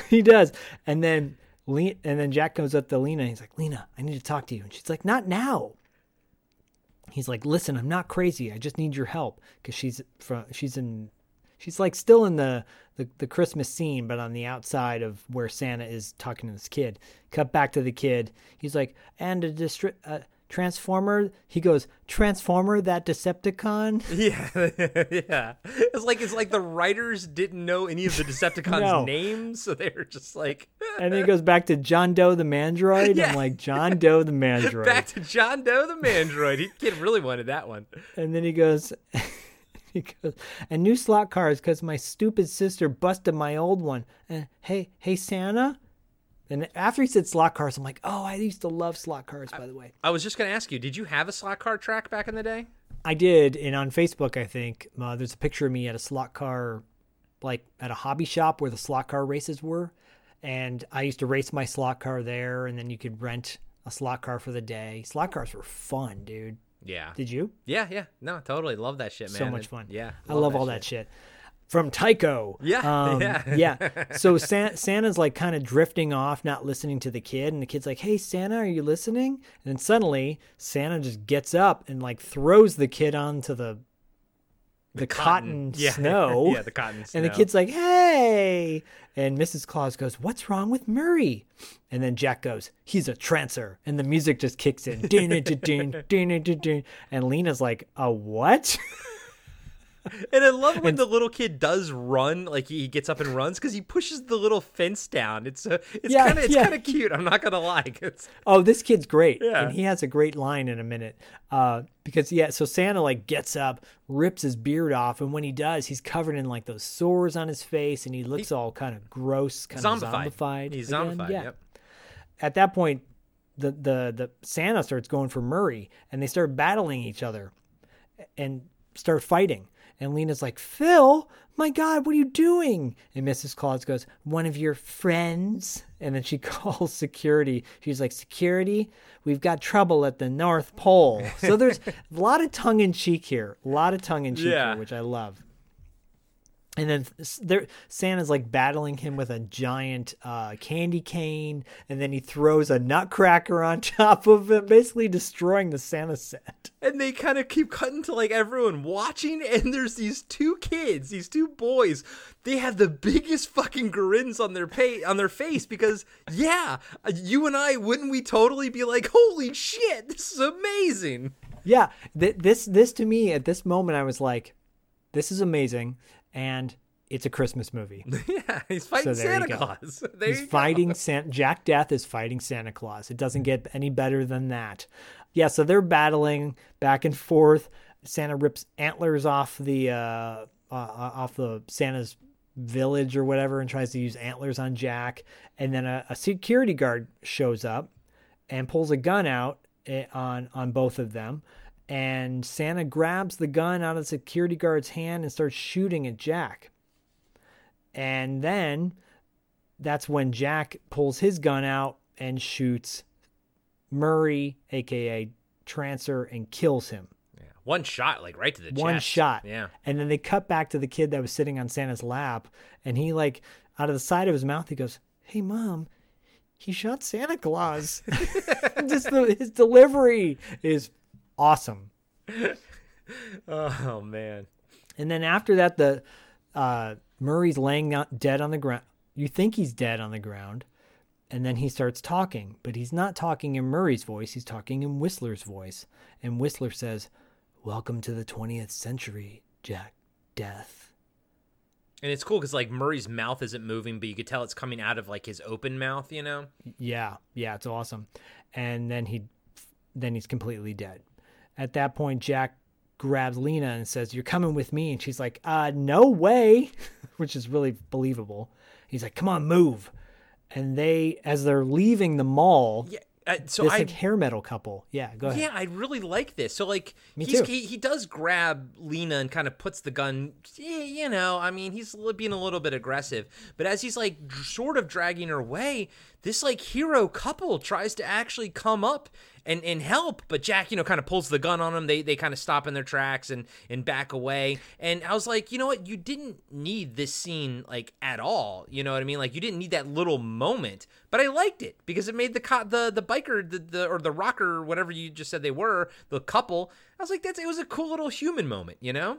Yeah, he's like a hair metal dude and she's like a punk rocker, and Jack points the gun at him and he goes, don't piss me off. I love that. But it's cool. I like that they tried to actually help Lena, you know? Yeah, I love it too. Because at this point now, Lena's feeling like she's being kidnapped by some maniac. Of course. Right? I mean, and that's what it looks like to everybody else. Exactly. So from there, they leave, and you cut back to North Pole. The cops have now shown up. Detective Lopez is there Officer Lopez is there with Detective Whistler. Whistler is kind of like looking at the body, surveying it, and he says to the paramedics, he's like, get this thing out of here now. Well, he looks at the body, and then you see it do the burn up thing, the scorch thing, and the body bag shrinks, and then he tells the paramedics to go take this thing away, but you can see that it's just an empty body bag on a gurney, and I'm like, okay. Just moving on. Just gonna call it out like we called out the intruder stuff, and gonna just move on with it. Yeah, I guess the inept medics are not even going to look at the fact that there's no body in the bag now at this point, because Murray was like 300 pounds and this thing is flat. But whatever. Yeah, when the movie is an hour and 16 minutes, there is no fat on this film at all. And yeah, it's just, you gotta just move on and not worry about it at all. Our breakdown will be twice as long as the of course. Oh, it already is. It's already longer than the movie itself. It's hilarious. So at this point, you don't know. All you know is that there's this police officer there with this detective. You don't know who the detective is yet. And the detective says to Mrs. Claus, he's like, can I ask you a few questions? And he introduces himself. He goes, I'm Detective Weaseling. And that's when it cuts. And you're like, oh, shit. That's the guy. That's the guy, which is perfect. Cut back to Jack and Lena in the T-Bird driving down the road. You want to describe the way Jack Death is driving this car? So they are driving down a straight road through it's like Wilshire or Santa Monica. Yeah, but Boulevard. It's very straight. It's very straight. And clearly, the camera's on the front of the hood, so the car is probably it's being towed. You guys and gals are pretty much, you all know how this works, But Tim Thomerson is driving that steering wheel like he's like in a Formula One racer. He's making left turns, right turns. That steering wheel could be fucking spinning 360 for all I know. It's just, he is going wild on it, and you can just see in the background, they're just going in a straight line. And I was like, these are the things that it's really funny. You love it for, these are I mean, it's a B movie. This movie is a B movie. It's a $400,000 film. It's a B fucking movie. It's fun,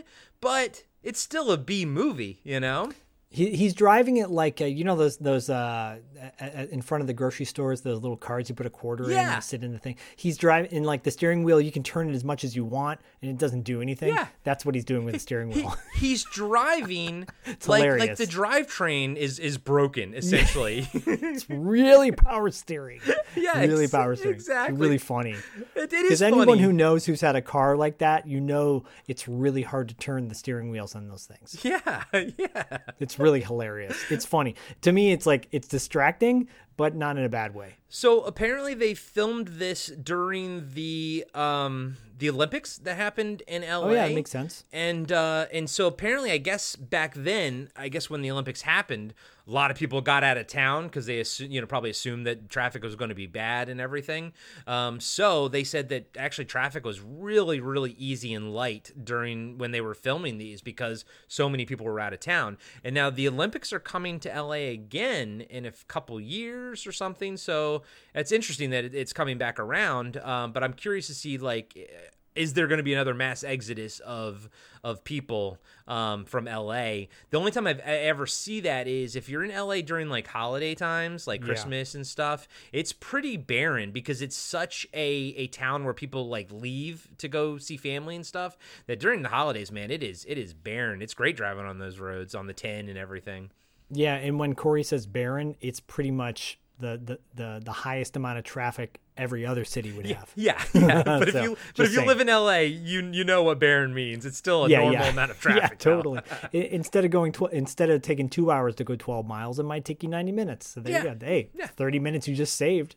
Win. Yes, indeedy. So Jack is trying to explain to Lena what's going on, right? And she's like, all right, let's say I believe all this shit. You're a cop from the future, and you're chasing this guy, Piper Whistler. I like that, by the way. It's like a Pied Piper type of thing. I think it's a Pied Piper reference. Yeah, no, I agree. And she's like, why doesn't he turn you into one of those zombies or me? He goes, you're too tough. She's like, tough? Trancing only works on squids. People with weak minds, easily controlled. Lena, I won't get anywhere without a guide. She goes, are you crazy? You killed Murray. He goes, has Murray ever turned yellow and gone after someone like you went for me? She goes, of course not. He goes, I haven't that much time. At least take me to Cahuenga Boulevard. She goes, if I get you a map, will you let me go? He goes, a map's not enough. I'm from another world, another time. I don't even know what you people eat for lunch. That's cool. I like that. Cool. And when you think about it, he is from another world, because in their world, there are other worlds that you can go to and everything. It's interesting. I like it. Yeah, I love that. And she's like, okay, where in Cahuenga? He's, and so he goes, wait, you'll help me? Oh, swell. Mm-hmm. And she goes, I don't want to see that gun in my face again, ever. And he goes, okay, fine. Back to the North Pole. Now Weisling finishes interviewing everybody, and he goes over to Officer Lopez, and he goes, I found this lying, the Lopez walks over to Whistler and says, I found this lying over there.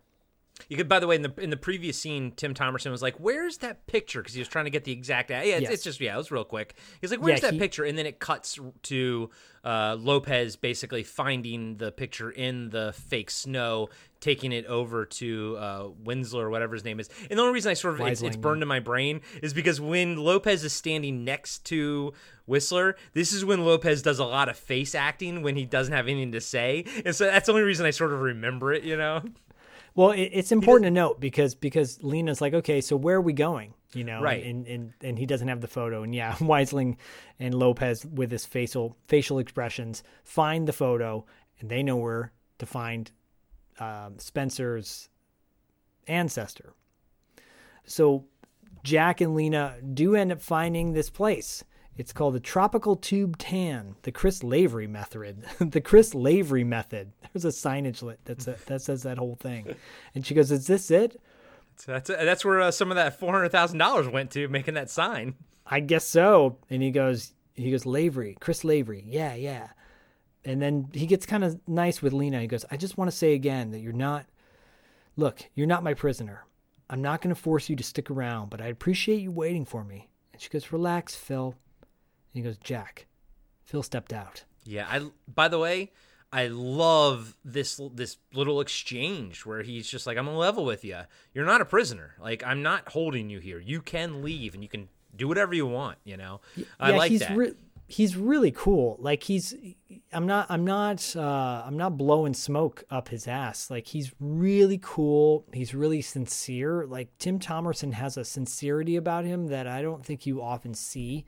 Like, either some guy's really intense and heavy, or he's really light and mellow, and he's somewhere in the middle. Yeah, I also enjoy in this scene seeing the cop stopping traffic down Cahuenga for the filming. It's like at the that's funny. At really? The stoplight that's like only like probably about 45 yards down the road. You can see the cops like holding up the traffic. That's hilarious. Again, doesn't matter, guys and gals. It's an hour and 16 minutes. It's just they are barreling to the climax here. They are just running. They are, yeah. I wouldn't be surprised if the shoot for this was probably like 2 weeks, dude. It was probably 14 days. Right. So Jack gets out of the car, goes into the tanning salon, and you see Lena staying there for the moment. Goes into the tanning salon, and this dude is like working out in front of the counter, and he goes, "You Chris Lavery?" And the guy's like, "In person." He goes, "Nice tan. It's very Christmassy." And so that apparently in the documentary thing, that is a direct reference line to some film noir movie that the writers were kind of like, drawing from, inspiration from. And that line, "Nice tan, very Christmassy," is a direct line from another one of those movies. I think it might have been one of the movies that he watches later, He's watching Peter Gunn later, the TV series. Okay. Yeah, no, it's totally, I think it's exactly, it's a great line. It is a great line. And man, did you see the wicked scar on that guy's shoulder? I wrote it down. I noted it. Yeah, because the guy walks over behind the counter to help him out, Chris Lavery, and he's got this huge like road rash scar on his shoulder. It's really weird. Yeah, is that what you think that is, or maybe it's a burn or surgery? But I mean, it is a massive, massive scar. It's gross. And I don't know if we called this guy out in the beginning, but this dude's been working, man. He's been on a bunch of stuff too, a lot of TV stuff and everything, but he's also still working. Yeah, you'll recognize this guy. He's a total character actor. Yeah. And he's funny because he goes. After he compliments his tan, he goes, "Oh, thanks. Now what'll it be? The Tube Tan and 10 or the Tropic Tan and 20? And Jack's like, huh? He goes, "You need color. Go for the 20. And Jack's like, "Save the hard sell. I'm a cop." Yeah, and just real quick, I just want to say his name is Michael McGrady, and he's been in like Ray Donovan and whatnot. Oh, nice. Yeah. Good for him. Good for him. And then you cut quickly back to Lena in the car. She slides over to the driver's seat and she takes off. She's like, fuck this noise. Yes, I don't blame her. She's 22 years old. I don't blame her 22. either. Yeah. Yeah, and Lavery's, and cut back to the tanning salon. Lavery's like, is this about that guy last week? Hey, he screwed with the thermo setting. Anyway, it was just first-degree burns. And Jack's like, that's not what I'm here. He goes, I gotta be blunt, pal. Someone's gonna try and kill you. And Lavery's like, oh, come on. And he goes, and he'll succeed if you don't fall under my protection. And then Lavery's like, you're serious? And Jack goes, yeah. He goes, okay, well, we better talk back in my office. And so that's when I noticed the scar, too, when they started walking towards the back. Yeah, it's when he walks out from around the counter. Yeah. Yeah. And as soon as they walk around the counter, it's really creepy and weird because Jack's in front of him. And Jack turns around to look at Chris, and Chris Lavery drop kicks him with this big old kick and knocks him out. And he's zombified, man. Like you can see it. Like they even put the makeup on his legs too, on his short 1984, basketball shorts from back in the day where he is all leg. Is all legs. And all mutated. And they actually like put some makeup on it, My only takeaway is, how did Whistler take over him if he just found out who he was? Like, movie wise, you got to figure it was probably about 30 minutes ago. You could say Whistler can do it over, we never see how Whistler takes these people over, so we don't really quite know. So can he take them over from a distance, but it was a little bit wonky that like Whistler just found out who he was. And then now this guy's a trancer. Yeah, because it doesn't track later when he is in front of Hal with, if he can, like, once he knows your location, he can trance you. Yeah. Well, you've got to be weak-minded. So maybe Hal wasn't weak-minded, But maybe all he needs is a location, like he's a GPS inside his body or whatever. And I got no problem with that. It's just we don't know, though. The movie doesn't tell us. We don't know, unfortunately.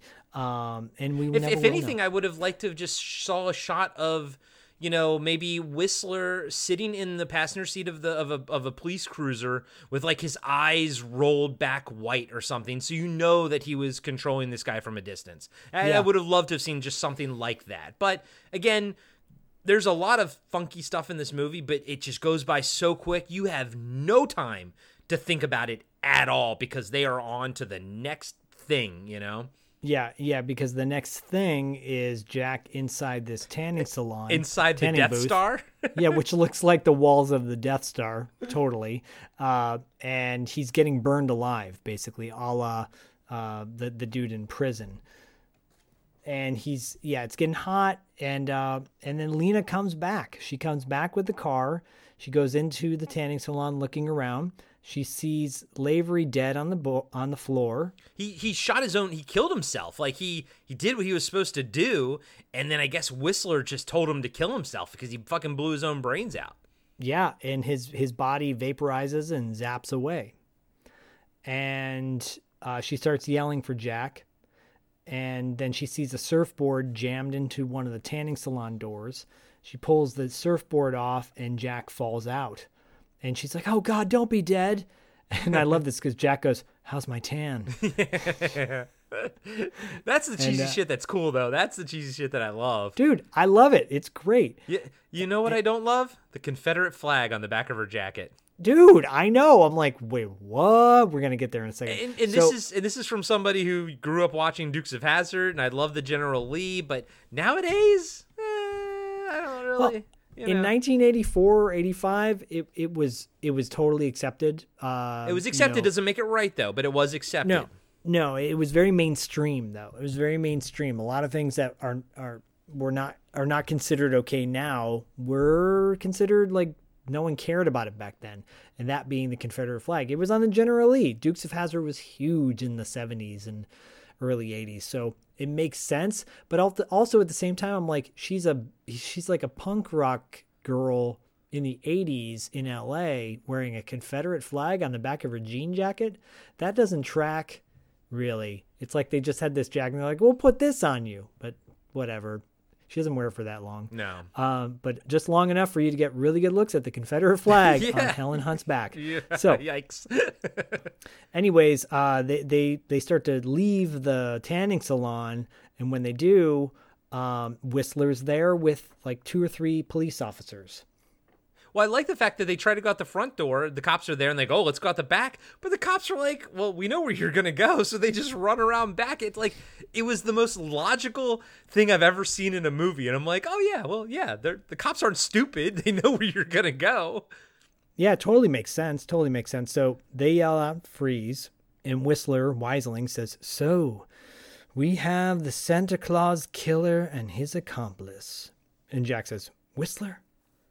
And Whistler goes, "None other. Farewell, Jack Death." And then he whispers, "Fire, fire." And then all the police officers literally just unload the bullets on him. And that's when Jack activates his long second device, which is so badass on his watch. It's so cool. And so when he does, everything freezes.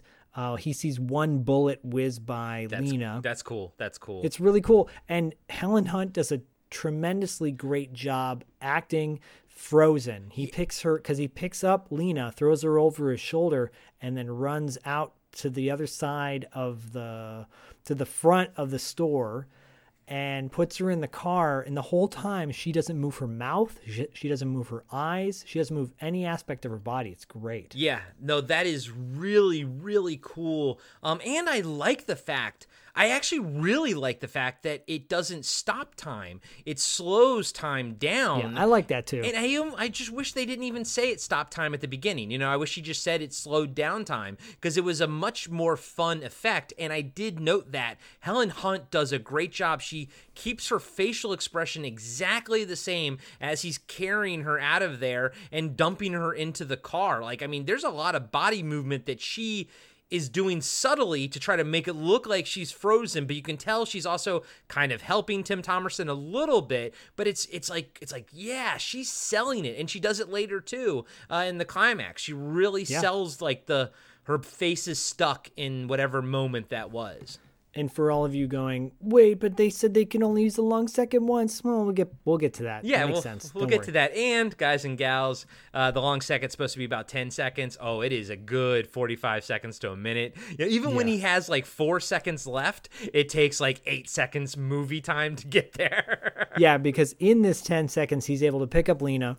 This is cool though, because he runs past Whistler. Yeah. And he looks at him. Like, I could kill this guy right now. Yeah. But he doesn't. And he explains that too, which is cool. So he runs around. He has in this 10 seconds, he picks up Lena, runs past Whistler to look at Whistler. Then he runs to around the block to the front of the store, puts Lena in the car, able to get in the car as well, doesn't have the keys, grabs them from Lena. Then the time starts back up. And she's like, hey, what happened, right? Why aren't we dead? And then they start to leave. Cut back to Whistler with his cops, and Lopez says, how'd he do that? And Whistler goes, how indeed. Now, actually, both times watching it, I was like, come on, Jack Death. You could have killed Whistler right there, you know? But that would have also been killing an innocent man, the detective that he's inhabiting his body. And it didn't hit me until literally just now while you were talking. I was like, oh, that's right. He can't kill him. He would be killing an innocent man. And they explain that later. So, you know what? That was a little hole that I had in my head. And you know what? It got filled. It got filled right now because Lena's like, looking in the rearview mirror. She goes, I don't think anyone's after us. And he goes, they will be. And she goes, can I ask you something? And he goes, sure. She's like, when you use that time freezer thing, why didn't you get Whistler right then? He's like, I only had a few seconds. If I singed him, I couldn't have saved you. And she goes, oh. And she like smiles. Oh. But I don't know. There's a chemistry there that really works. But I don't think that's the reason. I don't think he would have singed Whistler, because like I just said, I don't think that would have been the right play to make, No, and well, I think what would have happened if he takes out Whistler with the serum and like puts the thing in his thing and zaps back to his time, maybe the cops end up killing her and his former self. Yeah. Because all they know at this moment is they're murderers. Yeah. Right? No, he technically has to clear their name essentially. Yeah. And then she admits after he says that, she's like, well, she tells him, I took off after you went into the tanning salon. I was scared. And she goes, your story was so weird. He goes, I wouldn't have believed me, which I love that, you know, because he's a realistic dude. And she's like, but that stuff about Murray made sense. So I came back. And now she saw the body die. I mean, she's seen so much now, and I love that she sees it quickly so that, like, we don't have to worry about this shit anymore, you know, if her believing him or not. Yeah, like, that's already established. We're good. Yeah. He pulls out the baseball card, and he asks her if she's seen this guy, and she's like, 63 Angels? I wasn't even born yet. He's like, well, we got to find him before Whistler does, and we need to hold up somewhere. And she's like, oh, I know a place. A friend of mine went out of town for Christmas. No one will look for us at her place. And he's like, well, which way? And she goes, east to Chinatown. And guys and gals, we only have like 30 minutes left in the movie. It is crazy. It to part of me is like, yeah, granted, like I just finished watching a bunch of Marvel movies and they're like 3 hours long. Yeah. I'm okay with that. Sure. But I'm also okay with something moving along really quickly and just getting to the point and getting it over with. Yeah, me too, dude. Me too. So now you cut to Chinatown. You cut to Lena. It's at night. She's walking down like a nondescript alleyway with Chinese food. And you cut to this apartment where Jack is holed up watching TV. He's watching a cop show. Another awesome fucking apartment, by the way.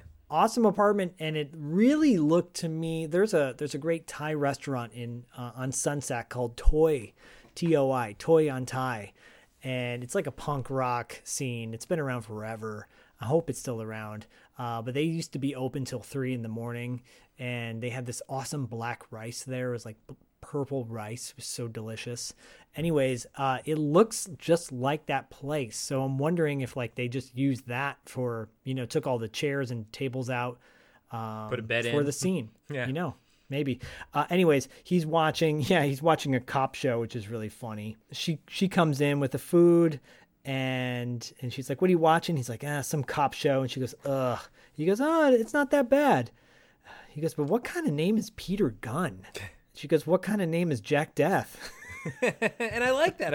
I'm glad they called that out, And I am too. And Hap does it later too. He sure does. And I love this moment. I love the chemistry between Lena and Jack because there is a huge age discrepancy, and that actually gets called out in the next scene, which is funny.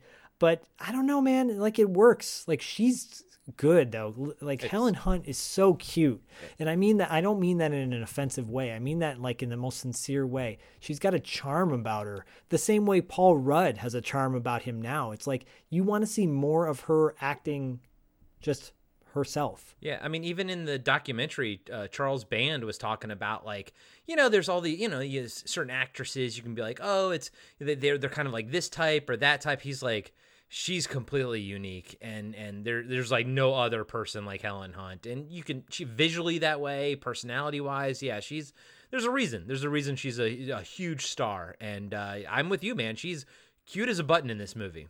Yeah, so great. So she pulls out all the food and it got me so hungry for Chinese food. I'm like, I want Chinese food so bad. I know. It got me hungry for Chinese food, and it also fucking made me want to smoke cigarettes this whole fucking movie because I love the way, I don't know where it is in the scene, but I love there's this theme going on in this movie where Jack Death can light his matches off of anything. They're strike anywhere matches. And he lights one off of his fucking tooth in this scene somewhere. I just have that note. But I love that shit, man. I was like, that's so cool. But like you wanting to eat Chinese food whenever you see it on screen, anytime I see smoking on screen, I'm always like, oh, please. Please. So she goes, I got egg rolls, fried rice, beef chow mein. He goes, beef? You mean from a cow? She goes, where else?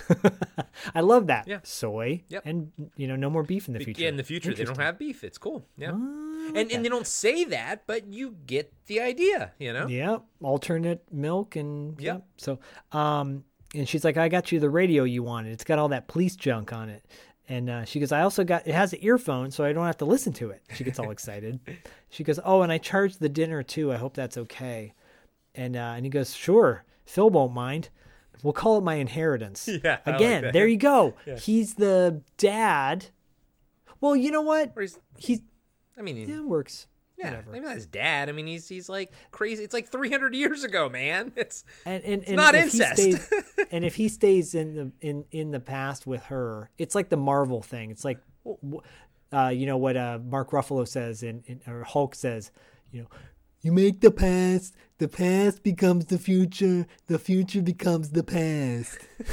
I know you actually have beef with Mark Ruffalo for Thanos. realsies, and it's great. I'm I love talking it. about Thanos. I love it. I love the fact that you and Mark Ruffalo actually have beef. We do. But my biggest thing was if Jack does stay here, where's Phil? Like, where is Phil's mind this whole time? Is it screaming in like the dark corners of Jack Death's? You know what I mean? Like, where is Phil this whole time? In a dark room. He's sitting in a dark room, and you hear the door open up. Hello? Anybody in here? Would you like to play a game? Oh, no. He's stuck with Randy Cosby. Well, Here we go. I guess that's why they a good sort of point. tried to establish that maybe Phil is a little sleazy with all the pictures of the girls, because Yeah. if Phil never comes back, you're okay with that. Well, yeah, and he's like using cheesy pickup lines, you know, the we made love and it was ethereal, Yeah. you know, that kind of thing. So, yeah, I mean, he's gone. I'm going to say he's dead.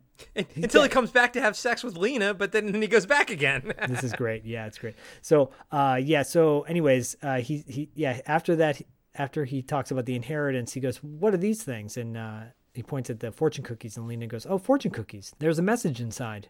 Here, I'll do yours. And she opens it up, and she goes, oh, my God. It's from Whistler. She gets really serious. He goes, well, read it. I'll kill you and your bitchin' girlfriend. And he goes, damn it. How could he have found... Wait a minute. My bitchin' girlfriend? And she starts laughing. He's like, you think you're pretty funny. And she goes, uh-huh. And then you hear this loud thumping. He's like, what the hell is that? And she's like, music from downstairs. He's like... He doesn't say, when will it stop? He goes, when will it cease? And she goes, 2 or 3 in the morning. He goes, I can't stay here. She goes, oh, you'll get used to it. Come on, let's go down. We'll have some fun. He goes, no. She's like, I thought you wanted to know all about LA. I got to monitor the police band, keep tabs on Whistler. She's like, well, take it with you. And so they go, so she's like picking out clothes. And then as she's picking out clothes to go down, he's like, look, you better get rid of that blue streak out of your hair. You're too easy to identify. And she's like, forget it. He's like, hey, I gave up the T-bird. And she goes, okay, fine, Mr. Detective. And this is interesting because she goes from blue streak to a pink streak. Yeah, because all she did was add red to it. But when she said Mr. Detective, I wanted to say Mr. Rock and Roll Detective. Yeah. Oh! Oh! Go check out our Ford Fairlane review. That was power a fucking drill. classic. Oh! My hair. Ooh, My Jack hair. Death and Ford Fairlane teaming up together. That would be badass. Oh my God, that would be amazing. Cut to the club, this punk rock club downstairs, and it's a punk band doing a punk version of Jingle Bells. Yeah. Christmas reference number 2. Yeah, no, it's fun. Clearly, the singer's not singing the same lyrics that are playing overhead, but again, you move really past funny. it because it's still fun. It's a fun scene. It's a fun vibe. It's a better looking club than was in Savage Streets. You know, Oh, big time. This looks like an It's actual full. club. Yeah, It's actually full of people. yeah. And it's funny because this is actually a really funny scene because she's dancing. And if you guys have ever seen Girls Just Want to Have Fun, you know that Helen Hunt is an excellent dancer. And fun fact, my wife has taken dance classes with Helen Hunt in attendance. Well, fun fact, I had a boner watching her bop around braless in that pull top thing that she had on. You could tell Kristen to tell Helen Hunt that. I will.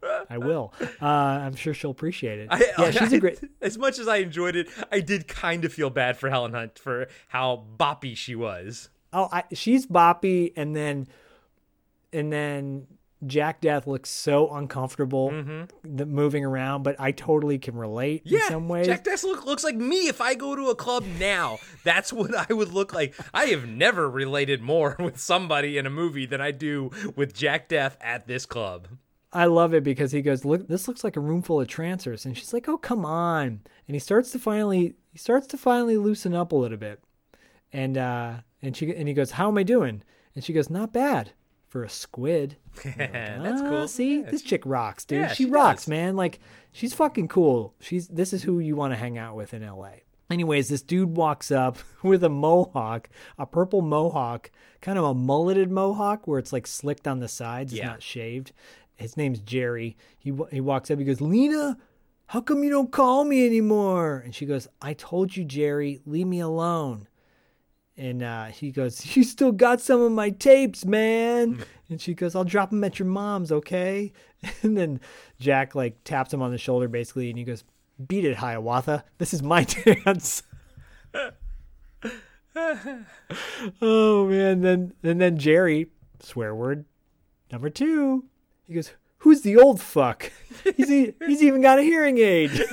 I mean, it is funny because he like Dude, looks it's funny. right at him. He's like, holy shit. It's like you can see on his face like, holy shit, you're old, you know? Yeah. And Jerry goes, buy me a drink to Lena. And Jack goes, hey, shove off or I'll sweep this joint with your head. And then Jerry hawks a big old loogie in his face. Who fucking spits in somebody's face, man? Like, I was like, fuck that guy. Destroy that fucking guy.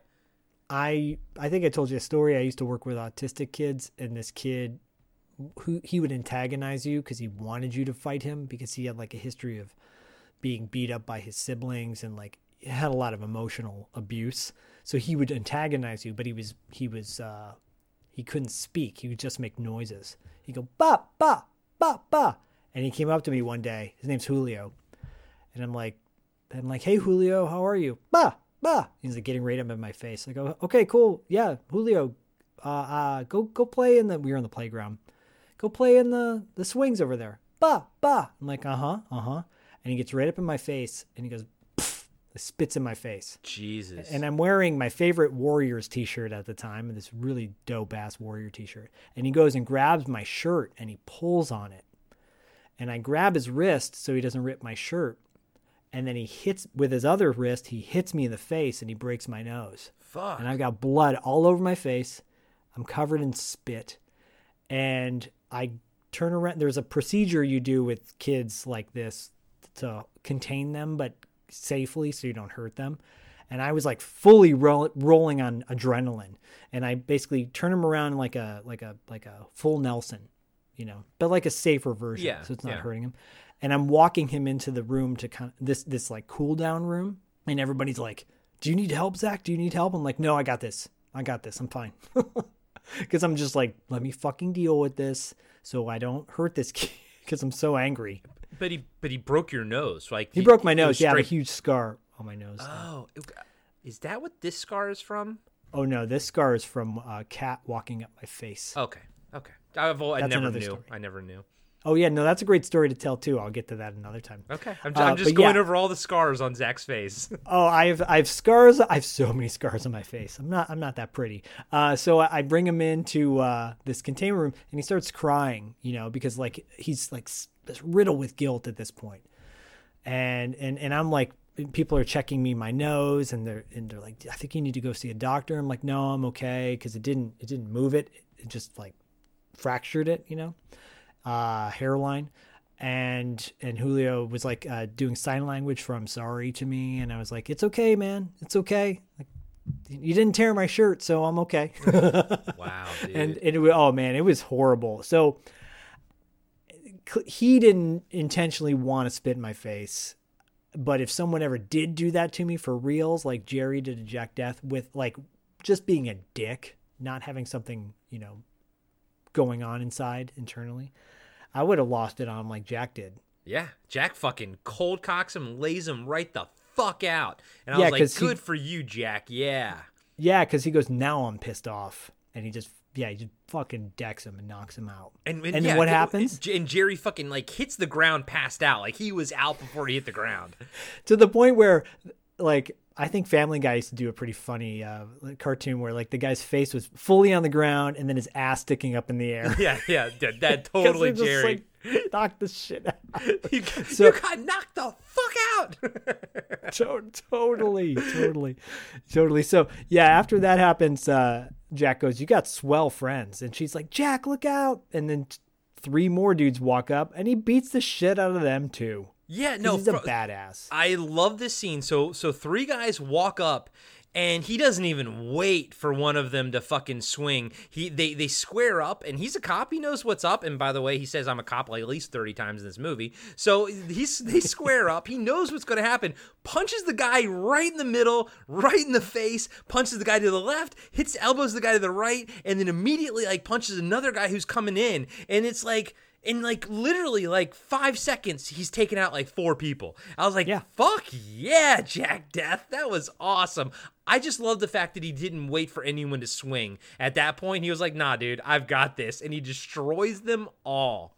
Yeah, he just adds to his badassery. He's just a badass dude. Yeah. Just a badass dude. So from here, this is cool. He cut back to their apartment at night, and Lena's wearing like a kimono, and Jack is, recovering from his battle, and she gives him a Christmas present. She goes, "Merry Christmas." And he goes, "Today?" And she goes, "Yeah, it's after midnight, December 25th. He goes, "I didn't know. It's July in Angel City." And she's like, "Go ahead, open it." I love this. She got him a fucking Christmas present, He opens it up, and she goes, "Future man, just like you." It's like a robot. It's so fucking sweet, man. Is that John Doe Mandroid? Is that what that was? John Doe Mandroid. It's that Transformer, that Decepticon. The Decepticon and John Doe Mandroid again. So awesome that the kid wanted it twice. John Doe Mandroid should be our next T-shirt. John Doe Mandroid. John Doe Mandroid. I don't even know what that is. Or like Twitter handle or something like that. It's a good one. I love it. It's great. And she's like, "Do you like it?" And he's like, "It's nice." He goes, I don't know what to say." She's like, "Well, don't say anything." And then she just leans over and she starts kissing him, right? And they start making out, and you start getting into the love scene. And then she hesitates and she goes, "Jack, where's Phil?" And he goes, "His brain's on hold." She goes, "Oh." And he goes, "Why?" And I love this. It's so sweet. She goes, "'Cause I like you a lot better." Yeah. I'm like, oh, it's so sweet. It's so sincere. And you're like, this guy was probably a dick. And he's not. Yeah. No, I like he's it. a good guy. He lost his wife. And Helen Hunt does a great job landing these lines, dude. She really does. It just feels so real. Yeah. And as a kid, you gotta place yourself back in the day, guys. Corey and I both seeing this at a young age. This is like some heavy kind of romantic stuff for kids that are under the age of 10. And I didn't know what any of this meant. I mean, I was traumatized, as we've talked many times before, by love scenes in movies with our parents. This didn't traumatize me. This felt like kind of sweet. Yeah. I don't know why. Mm-hmm. Yeah, I'm with you, man. It's awesome. Yeah. So, anyways, suddenly out of nowhere, there's a knock at the door. This is great, by the way. I didn't see this coming at all. And you hear this girl say, "Open up, Jack, quit stalling." I knew. Yeah, this is so great. And Lena's like, "It sounds like a kid." And Jack opens up the door and he goes, "What is this?" And she goes, "In this little kid who's wearing a pink bathrobe and like bunny slippers. It looks like she's ready for bed." She goes, "It's me, McNulty." And he goes, "McNulty?" And she goes, "And none of your lip. This kid's the only ancestor I could find. It's been hell. I had to sneak past the parents and everything." And then she looks over at Lena and she goes, "Say, who's the skirt? Nice." And he goes, "Tone it down, McNulty." And I love it. It's so the little girl is played by Allison Croft, and she also has been working pretty much ever since. She's been on like 24. She's been on like Mad Men, Shameless. So yeah, she grew up and she basically just stayed acting. Good for her. Yeah, she has a good presence, even though her whole voice is ADR'd, which is really funny. It is, but it works though. It works. It totally works. And she's like, "Listen." So again, this is McNulty talking through this little girl, Art LaFleur. And she's like, "Listen, Jack, you got to come back to Angel City. Spencer disappeared like a floater trail, and Ash is going to pieces. She wants to talk to you." And he goes, tell her I'm doing my job. She's like, I got my orders, Jack. He's like, I'm busy, McNulty. Now run along before I give you a spanking. And then he grabs her and he like basically throws her out the door, and she pounds on the door. She's like, I'll bust you to zero, trooper. And he picks her up and he puts her outside the door and closes the door on her. And I love how Helen Hunt's like, or Lena's like, is that your boss? And he goes, I love Jack Death goes, she thinks he is. Wait, she thinks he is. Yeah. Yeah. So great. It was good. It was a little convoluted, but I liked it. I was like, okay, yeah, it's a little tongue in cheek, like you said. I love it. I love it. And this makes total sense. They go back to making out. They're about to get it on. And then it kind of the camera pans over to like the side of the bed. There's like a railing or whatever. There's like a divider because it's clearly like a studio. So the bed is also in the living room. So yeah, there's this little divider that's probably only as high as the bed, sort of. And yeah, the camera pans over and this little devious girl, this little devious McNulty sticking his head up and has this little gun thingy and just goes boop and shoots him. It's funny. It's weird and it's funny, but it fits and it works, you know? Yeah, it's so light. Even like the zombified trancers used to freak me out when I was a kid. That was creepy. But overall, the tone is pretty light for this movie. And it's still dealing with death. You know, no pun intended. Yeah, his name is Jack Death. but you know, like people getting murdered and whatever. But it still doesn't feel like too scary because there's no blood, there's no gore really. No. Even when he shoots Whistler's body in the future and explodes, that might be the goriest thing, and it's not really. There's no blood. It's all like pyrotechnics. Yeah. So they blast Jack back to 2047 or wherever, you know, the future. And he's like, damn it, McNulty, couldn't you have waited an hour? And I love how McNulty's like, he's on the table next to him and you know he's coming back and he's kind of laughing to himself because he knew what he did. He knew what he did. Now I got to push back. That means he left that little girl now is just wandering around Chinatown. That's really funny. Yeah. Well, and then his retort is, maybe if I hadn't gotten the bums rush, you shouldn't pick on little kids. Yeah. And then that's when they're like back and forth. Jack's like, listen, if you don't like my style, I'll dump this case right now. And he goes, why do you think I brought you back, Jack? I'm slagging your badge. And Jack's like, well, on whose authority? And then Ash pipes up. She's like, mine, Trooper Death. She goes, there are 2 empty chairs in the council chamber now. There shall not be 3. I've ordered your replacement. And they talk about who the replacement's going to be. And Jack's like, this guy works at hothouses. He's never singed a trancer in his life. And she goes, Whistler's goons are massing near Angel City awaiting the fall of the council. You failed to protect the Spencer's ancestors. He's like, well, why'd you pull me back now? I'm close to finding Ashby. And then McNulty's like, the only thing you're close to finding is that cotton candy. Yeah. He goes, that cotton candy was my lead, pal. And then Ash says, is this true? And Jack's like, would I lie? She's like, very well. And basically, she's like, okay, we can go back then. Fine. I believe you. And I like how McNulty like pushes back. He's like, what? But I like how Ash, she's like, I've made my decision. Now I'm going to let fate, you know, basically play it out, you know. And you know, Tim Thomerson, I mean, obviously he's lying. Helen Hunt does not have the lead on Ashby, you know, but he looks at her and he's like, would I lie to you? And then, you know, their eyes like meet for like a couple seconds, you know, and he doesn't waver. So yeah, it's cool. I like it. I really enjoy it, you know? Yeah. Yeah. And he's back in the game. It's like, and I love this. It didn't take a whole lot of exposition. It's like, okay, well then I'm sending you back in. You're the best we got, basically. Yeah. And I love this. I love this too, because he goes over to Ruthie and he's like, say, you know, that long second gag worked out. How about a refill? And Ruthie goes, yeah, we'll send one down the line. Yeah, no problem. Okay. I love the fact it's not like James Bond. It's not like that was a one thing. Like, okay, yeah, you need another one? Yep, send it down. Cool. And then right before they put him under, Jack goes, hold on. And he turns to McNulty and he goes, if I see you again in L.A., I don't care if you're a kid, an old lady, or a kitty cat. I'm going to kick your ass. And then McNulty just says, get him out of here.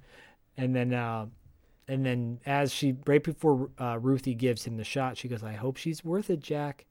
Because Jack is, you know, this is a guy who lost his wife because of Whistler. So, and he's mourning her death, and he's finding love for the first time. So there's that backstory going on there, which is going to come up in a few scenes later. Really amazing emotional acting, in my opinion. Hey everybody, Corey here. I just want to let you know that we'll be right back after these short messages.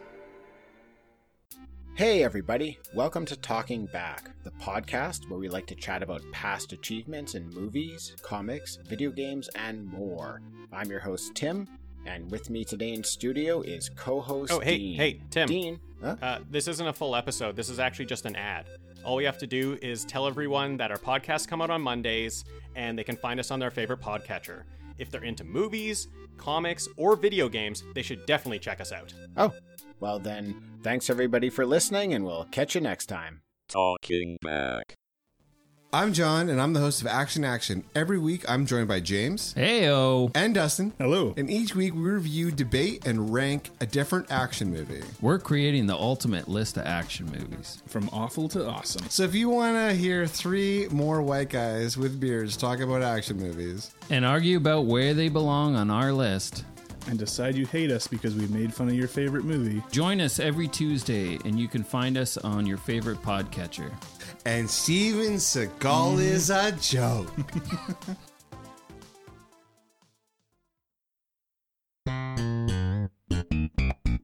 Hello! La la la. I'm Adam. And I'm Corey. And we are the hosts of Cartwright, a Seinfeld podcast. We are breaking down every single episode of Seinfeld as we watch it, reliving this amazing show. That's right, it's a trip down memory lane for all of us 90s kids out there. You can find Cartwright, a Seinfeld podcast on iTunes, Spotify, Podbean, and Patreon. La la la.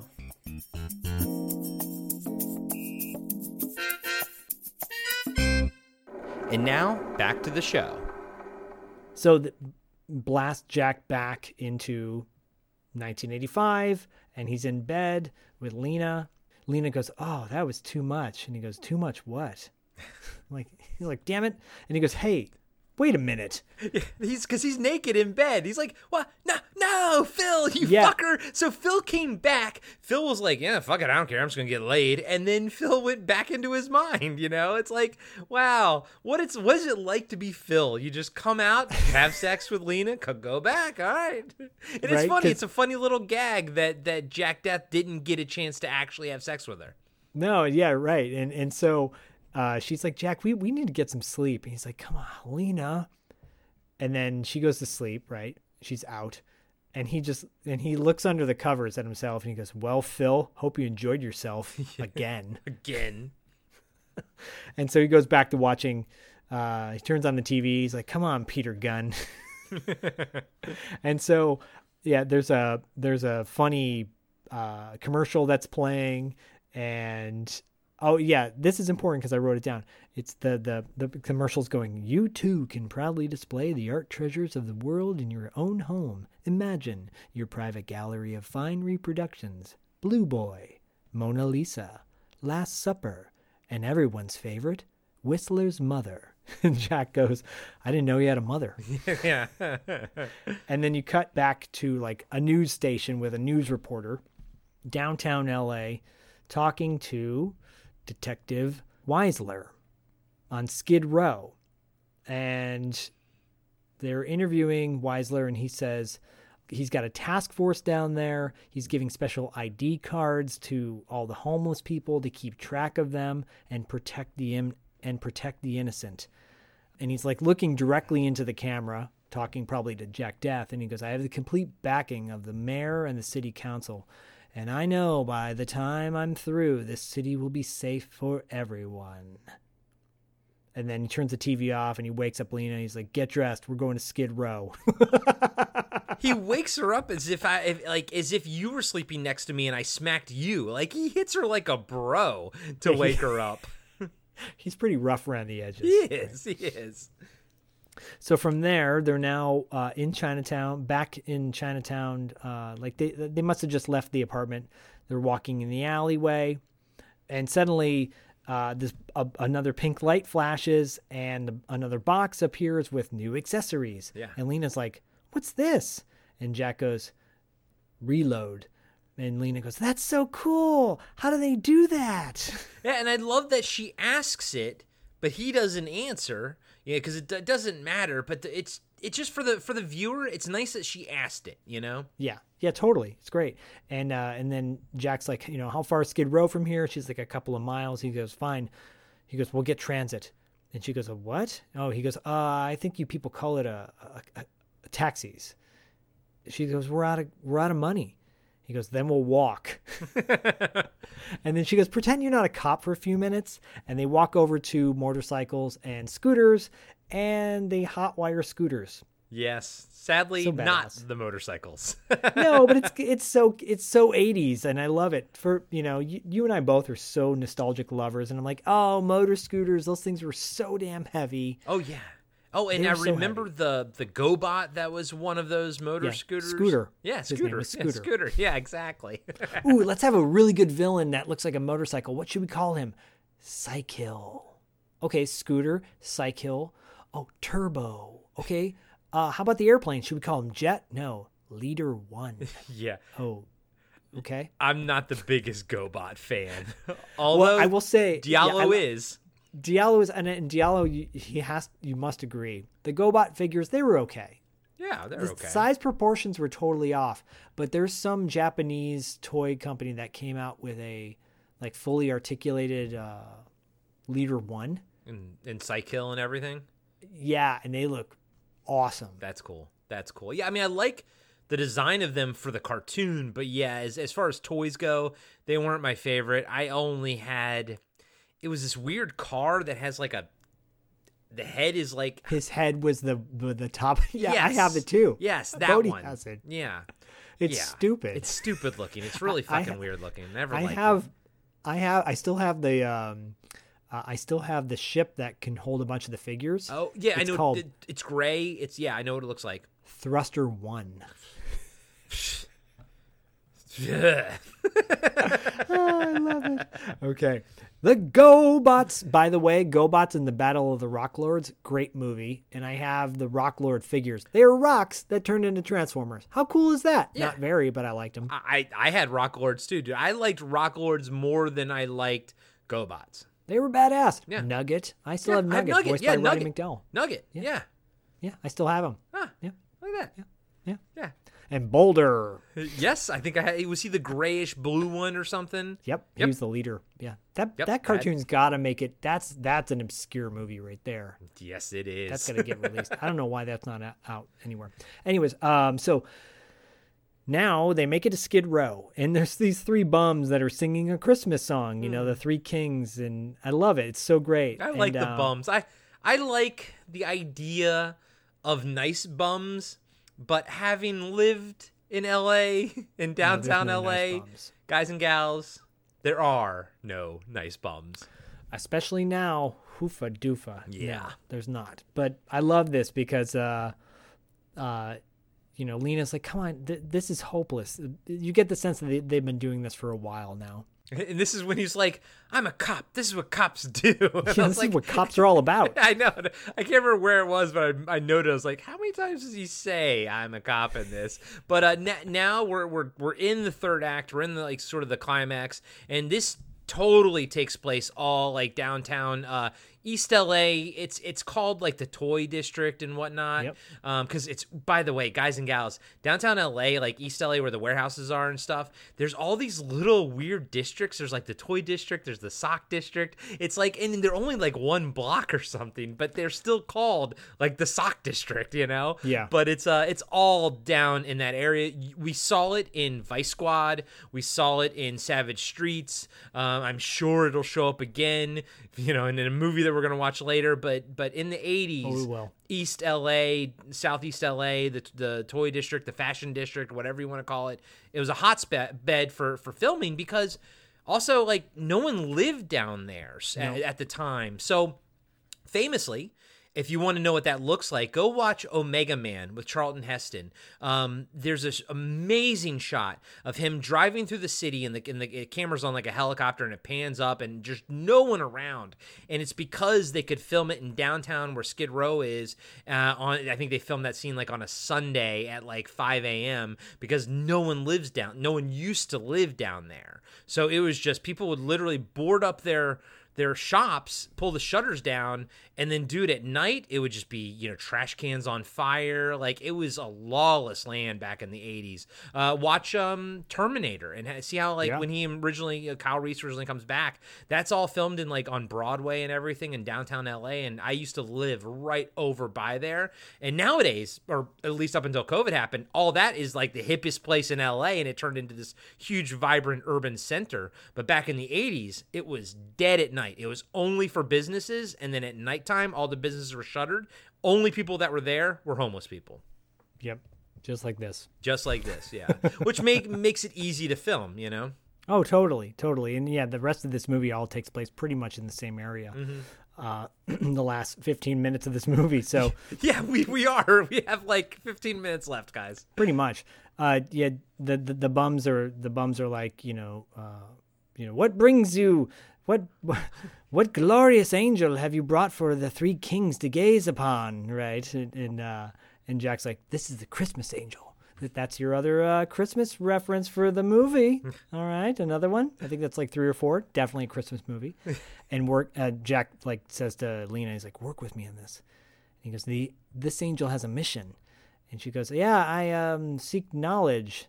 And one of the homeless guys is like, they don't call us the wise men for nothing. and she shows the baseball card to the guys, and they're like, she's like, do you know this guy? And they're like, of course we do. That's Highball. And she's like, well, where can we find him? He goes, well, that depends. And she goes on, what? Has the angel any gifties for 3 weary travelers?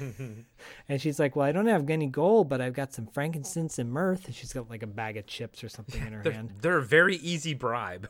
Yeah, and he's like, oh, check out the old paper mill on Alameda. Okay. And Jack's like, can you find it? And she goes, I think so. And of course, you and I know where Alameda is. Yeah, of course. Oh, yeah, dude. And I love this. So they just go back to singing and opening up their food and eating it. And then Jack's like, Whistler knows about the paper mill. They're going to sweep through it. We got to find Ashby first. We'll ditch the bikes, and then I'll go in on foot. She's like, alone? He goes, yeah. I don't want you getting hurt. And she goes, I'm not afraid. I love this. She goes, I'm not afraid. And he goes, well, I am. Yeah. And I love that because he knows what happened to his wife. Yeah. Oh, it's so good. I like that. Very subtle. Yeah. Anyways, they get into the paper mill. I'm watching this. I'm like, oh, that's where they filmed Savage Streets probably. It's an old rundown warehouse. And Jack kind of goes in through one of the bay doors. One of the bay doors is like covered up with wood or metal. And he kind of pulls the metal out of the way and goes in. And he's looking around for Ashby, and he's calling out for him. And he finds like this old, I don't know, like a giant cardboard box that someone converted into a bedroom. And I think it's supposed to be Ashby's because it's got like a catcher's mitt in there and a baseball cap and like pictures of like various things. It's a pretty sweet little spot, if you were going to be a homeless person, Yeah. This is really funny though, because the cops, Officer Lopez and another cop are there at the exact same time, and they find the box as well, and they start moving in on it, and Jack like kind of hides under the blankets and puts a hat on his head, and Lopez is like, I heard something over here, come on. And they go over to the box and they pull it open, and he goes, and he pulls open the box, and Jack goes, watch them lights, trooper. Jeez. Can't a guy get some sleep? It's fucking Christmas. And note that he calls the cops trooper. Yes, it's very important. And again, he says fucking for the 3rd or 4th time in this movie. I think that's the 3rd one. There's one more coming up, I think. I didn't know this was PG-13. I just assumed it was R the entire time. Yeah, it's crazy, right? Wow. And Lopez goes, you Ashby? And he goes, I don't know, because he's pretending to be drunk, and he's got a hat pulled over his head, and he's got the covers pulled over his face, so they can't see who he is. And then Lopez goes, you got some ID, buddy? And Jack goes, yeah, somewhere. Oh God, I gotta puke. Oh, Lord. And Lopez is like, it's not him. Let's go. Let's get the hell out of here. I don't want to get puked on. And they start walking away, and then Lopez goes, wait a minute. He called us troopers. The lieutenant said Jack Death was a trooper. And they start running back to the box, and when they get there, it's empty. And then Lopez says, radio weaseling, we need backup. And then Jack is running off to go look for Ashby. They quickly corner him, though. Yeah, they do. They corner him against a wall. And they pull it's Lopez, has a gun on him. And as soon as Lopez starts talking to him, he tells him to throw his gun on the ground. And he's like, do the same with the fancy wristwatch. He's like, you're not pulling that one on us again. And Lopez continues. He's like, the lieutenant told us all about you, Death. Now you're trying to twist our world and how the future comes out the way you want it to be. So, which is cool because you gotta think that like Whistler like told them sort of the truth that Jack Death's from the future, but he's trying to make it his own thing, And I do like how Jack is like trying to like, hey man, just like you're under Whistler's control. I'm a cop, you're a cop. Like basically trying to like, connect with him, but it unfortunately doesn't work. But I like that he at least tried. Yeah, he's trying to, but as he's trying to reason with Lopez, Lopez is getting more and more zombified. Yeah. Which is really interesting. Like his skin starts changing colors, and then his voice starts changing, and Jack's like trying to tell him to fight it. He's like, fight it. You can fight it. If your will is strong, he can't hold you. And Lopez is like, the lieutenant is the finest man on the force. And that's his voice changes. I pledge my life to him, and my orders are shoot to kill. And he's about to pull the trigger on the gun, and then Lopez gets shot in the back. He falls down, and it's Lena. He got Lena'd. He got Lena'd by Lena. And Lena's like, he was going to kill you. I had to do it. And Jack goes, yeah, you did. She goes, oh, God. He goes, don't take it so hard. He was dead from the moment he gave himself up to Whistler. And then he goes, look. And they look at the body, and the body just, like, disappears, singed. Shit. Sorry. It's okay. If guys and gals, if you heard that was my alarm going off because I have to take my blood pressure medicine. So I'm going to go grab it real quick, and I'll be right back. Cool. And guys and gals, I don't know if my alarm got picked up by the mic, but if it did, yes, that was the theme to Tron. That's awesome. That is my my alarm when I wake up in the morning. It's the Tron theme. That's a great theme to wake up to. Yes. So I took my fucking blood pressure medicine. I'm fucking BPs. 43 years old, man. I'm old. That's another podcast. Cheer up because you just singed your first trancer. Oh, great. Thanks. That's what Jack says to Lena. Lena's not thrilled about that. They take off looking for Hap. Cut to now Hap playing baseball in some part of the warehouse with a bunch of homeless dudes. And he's super drunk, and I think he is really drunk in real life. Yeah, I think he is. And he's like, toss me another short dog. And he's trying to get he's basically getting ready to pitch to this other dude who's going to swing. Pitches, strikes the guy out. He's like, that's it, boys. 50 strikes in a row. Yeah. Anyways, Jack and Lena are running through the warehouse looking for Hap. And Jack's like, that bum better turn up fast. And he looks at his wrist. He goes, damn, I lost a long second back there. And then Lena goes, you mean this? And she's holding the watch. And he goes to get it. And she goes, kiss me first. And he goes, there's no time to kid around. And she goes, I'll make the time. And she's about to push the long second. And then he pulls it down from her. And then they kiss. They're making out. It's really sweet. I think it's sweet. And then suddenly they fall through the floor. Yeah. They kiss. They're like, okay. They take one step to the right. And they both go through the floor. And I was like, I did not see that coming at all. But they land on, the Haps game and everybody like that. And I was like, you know what? That's easy writing right there. We need to get them here, and we're just going to make them fall right through the floor. And I was like, you know what? Again, guys and gals, you go with it because there ain't no time to think about it because we have like, I don't know, 12 minutes left in this fucking movie. Yeah, it works. It works. They fall through the floor. Jack checks on Lena, and then he says, "We're looking for Highball." And then Lena's like, "Jack." She looks at him. He goes, Jack sees Ashby. He goes, "You're Hap Ashby, aren't you?" And then Lena gives him his baseball card, and he gets all emotional. He's like, "I haven't seen one of these for a long time. Who are you, mister?" And Jack's like, "Listen, Hap, there's men upstairs who want you dead." He goes, "Me? What for?" And then at the exact same moment, from the hole in the ceiling, Whistler has all his police with him, and they yell down, "Freeze, nobody move." And Whistler goes, "I want Hap Ashby." And this is funny because all the homeless people just like move away from Ashby. And Whistler goes, "I'm tired of dealing with the worthless vermin. Step forward, Ashby, or I'll kill the lot of you." And that's when they all push him in the center. Yeah. And then Hap's like, "You bums." And then they go to shoot him, but they get away. And Hap, Jack, and Lena run off. And Hap's like, "This way, mister, let's go." And they run out of the warehouse. They get out of the warehouse, and they go to the instead of running away from cop cars, they actually run to the cop cars. But there's no cops there because they're still in the warehouse, which is actually pretty smart. But that's where their scooters are. And this is when Hap goes, "Hey, I want to ride with the lady." Yes, I was going to say, I like how Hap was like, "I want to ride with the girl," He's like, "Oh, yeah." Hap knows what, he's like, this doesn't happen to Hap often. He's going to take advantage of this. Yeah, right? And then Jack's like, "Come on over here, Ashby." He puts him on his scooter, and they take off, and the cops start shooting at them. And they take off in police cars as well. They drive down some kind of nondescript street, and they decide to split up because Lena's like, "Can you go any faster?" And Jack's like, "Not with him on board." And he says, "We better split up." And Hap's like, "Yeah, divide and conquer." I like how Hap's already a part of the team, baby. Yeah, right.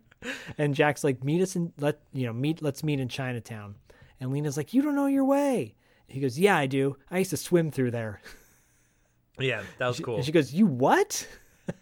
And they both speed off in different directions. I like those little reminders, Yeah, me too. And it's a callback, right? So Lena's going down she's being chased by cops who are shooting at her. They graze her. She gets shot in the arm. It kind of grazes her. Yeah, grazed in the arm, which is intense because you're like, "Oh, damn, that you don't want to see this young, innocent person get hurt."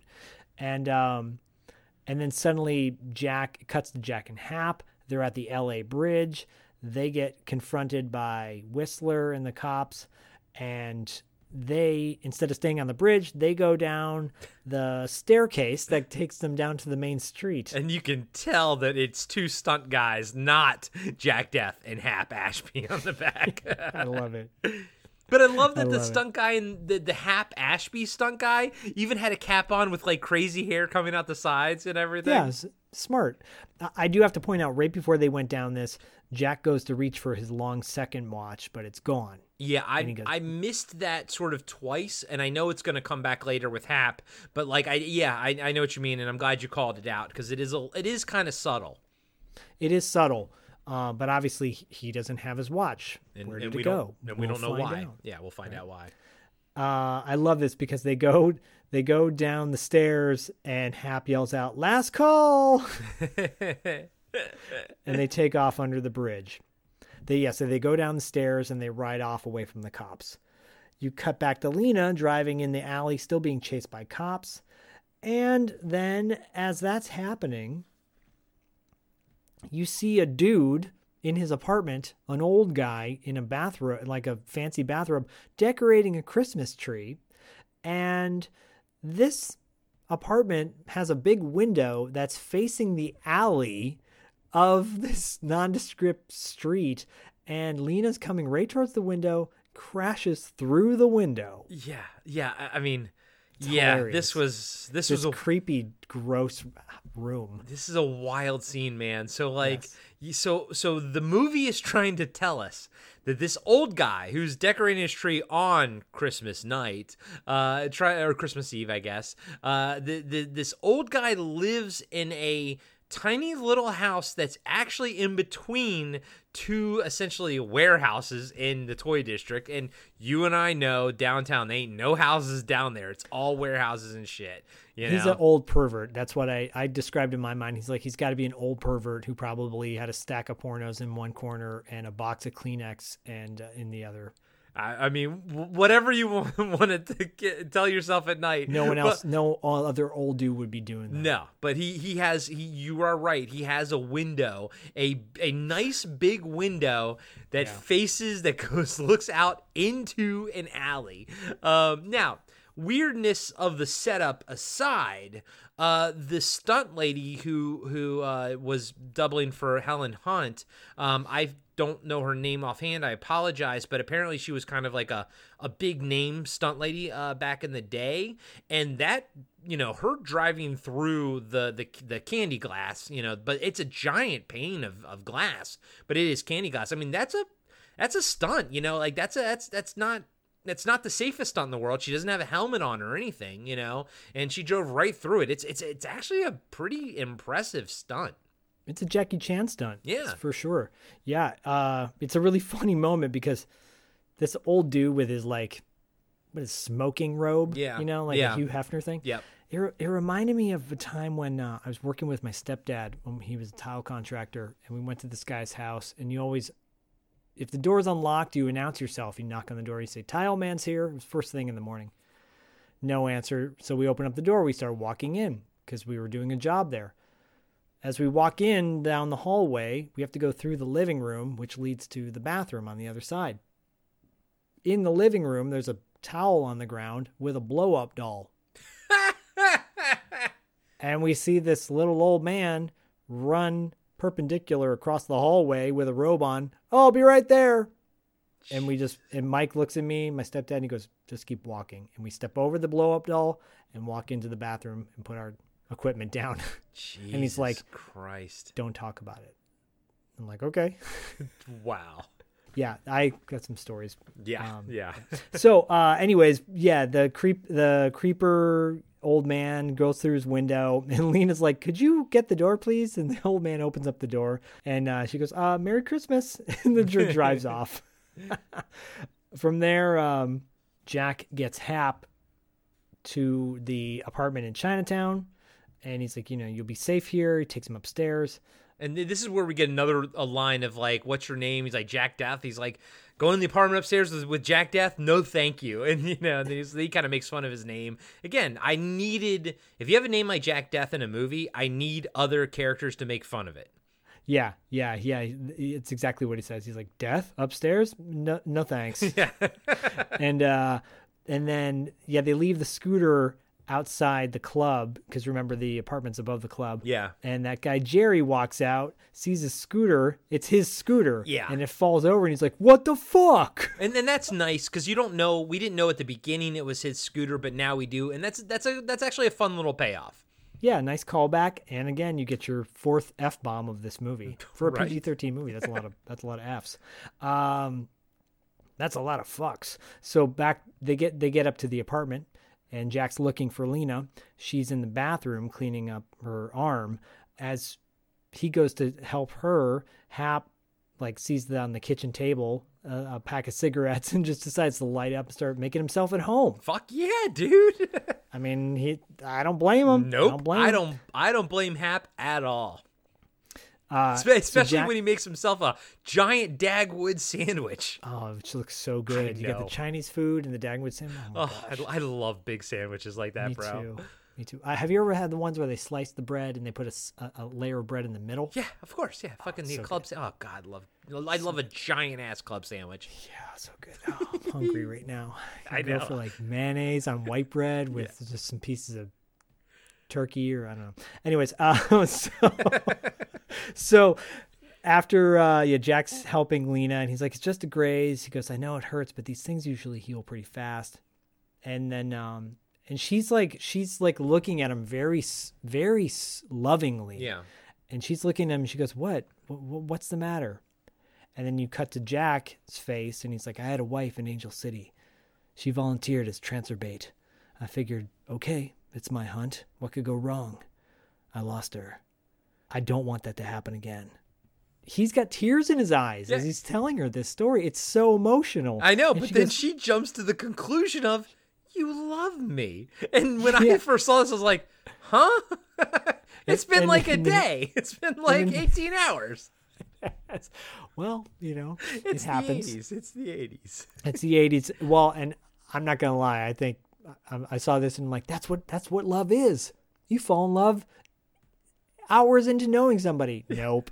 I think they even addressed this sort of thing in Speed 2, because they thought, the whole idea of like falling in love under duress, in situations, in crazy ass situations or whatever. I can't believe you just made a Speed 2 reference. You know what's ironic is I've actually never even seen Speed 2. I just heard that. So there you go. Yeah. Oh, I love this. Did I salvage myself, by the way? You did. You win. Good, you win.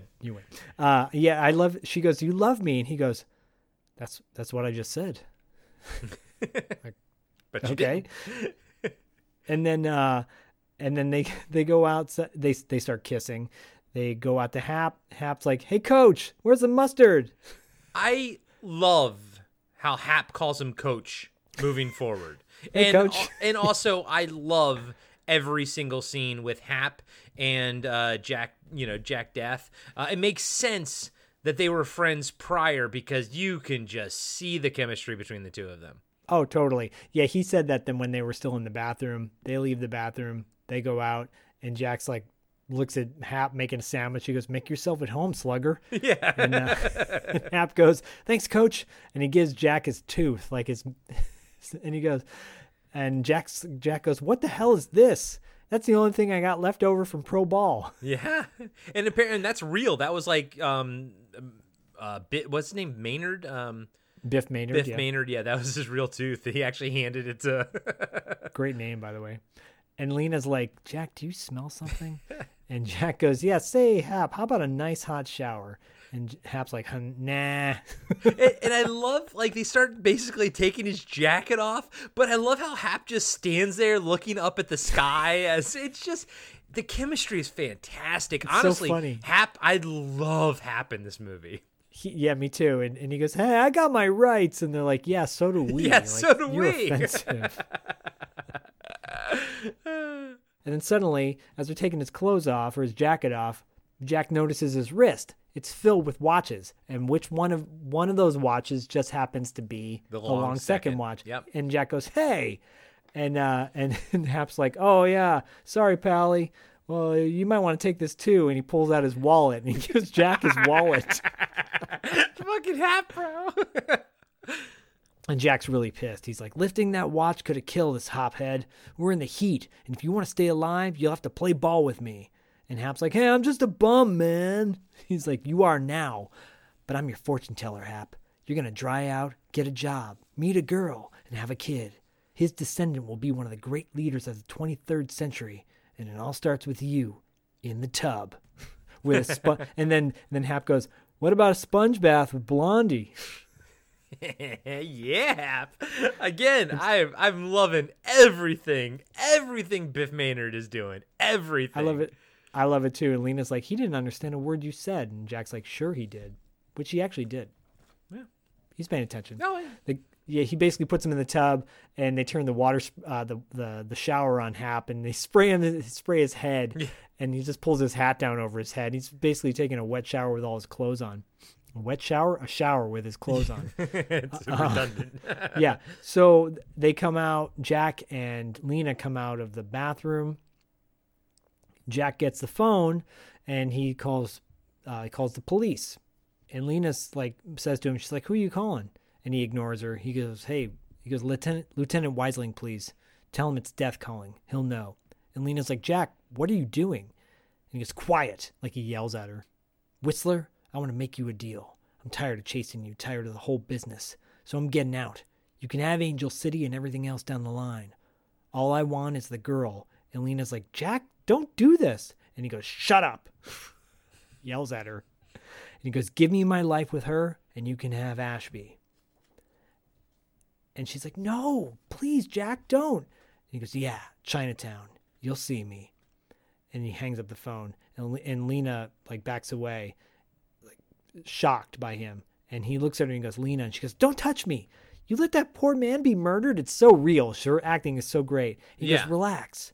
You played it just right. And she goes, that was a trick? He goes, of course, I'm a cop. Again, I think it's where I wrote down. Like, he says it like 20 times this movie. And they kiss again. Of course, Probably Thomerson had that in his thing. He's like, we get to make out at least 2 or 3 times in this movie, right? I mean, I would have that in my clause too. Cut to the next scene, and Lena is on a rooftop watching with binoculars down at what appears to be Jack in like a street corner in a trench coat, but it's not Jack. It's not Jack, and we literally have 8 minutes left. This climax has 8 minutes left. I mean, because the time was so. I mean, how many times have we watched movies that are like that? 90 minutes is like supposed to be, so I was like, I'm so fascinated by the runtime of this film. So I kept like sort of pausing it at like when I knew act changes were happening. And right now we're in the climax. And I mean, just because I watch the time in a lot of the movies that we do, dude, the climax usually has about 15 minutes in it. This has 8. Yeah. This is like, let's wrap it up. Let's do this. Yep. It works because Lena's watching, and then Whistler comes up from behind her and grabs her, and then Whistler says to her, he goes, call to him, and he goes, now, and Lena yells out to Jack, and then Jack looks up, and Whistler goes, perfect, and then Hap looks up and he goes, Merry Christmas, peace on fucking Earth. I love that. Yeah. Your 5th fuck of the movie for PG-13 is crazy. It blows me away.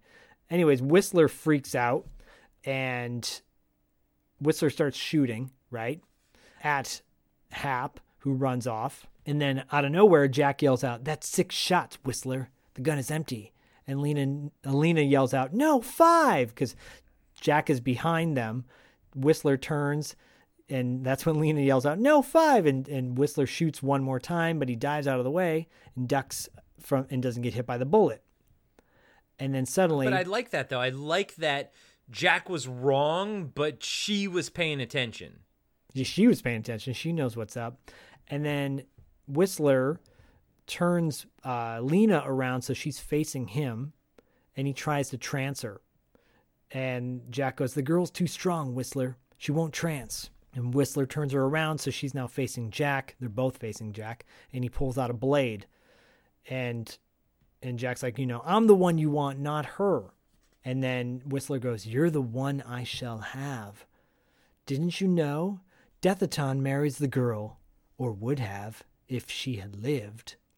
And now, Jack Death, prepare to witness your own demise. And he's about to you don't know if he's going to slash her throat or what he's going to do. And he throws her off the roof. He throws Lena off the roof. And at that same moment, that's when Jack uses his long second. Good thing he didn't use it earlier in the movie. Yeah, exactly. And as he does, he has the same moment with Whistler again. He's right next to Whistler. He could have killed her, could have killed him. But instead... But he can't because he would kill an innocent man. We know that. Exactly. So instead, he takes his belt off, he wraps it around a cable that just happens to be conveniently located right over the roof. He grabs onto the cable and slides down the cable just in time for the long second to wear off and catch Lena in his arms. It's cool. It's actually really cool. It's really cool, but it's really funny because in that same moment, they cut to Hap, who's pouring alcohol on his face. Yeah, no, I wrote that down. I love the slow-mo shot of Hap just like, he's drinking the vodka, but guys and gals, like, it's he's got the bottle like away from his face, and so it's like splashing into his mouth, but he looks really funny. So happy. It's great. and by the way, I was trying to figure out who Hap reminded me of. Did you ever watch Parks and Recreation? Yes, but not that much. Okay, there was an actor on there. His name was Kirk Fox, but he played like the head of sanitations guy for a little bit, and he has a mustache. Oh yeah, He's a writer, stand-up comedian. His name's Kirk Fox. He is definitely this generation's Biff Maynard. Biff Maynard. That's awesome. He's got that vibe, He's so good, man. He shows up in part 2 as well, which is great. I want to watch part 2 now. Yeah, me too. I haven't seen it in forever, so it's time to watch it again. The long second's starting to run out. Then it does run out by the time he saved Lena. All good. But Whistler reloads his gun he's still up on the rooftop, and he's going to shoot down at them.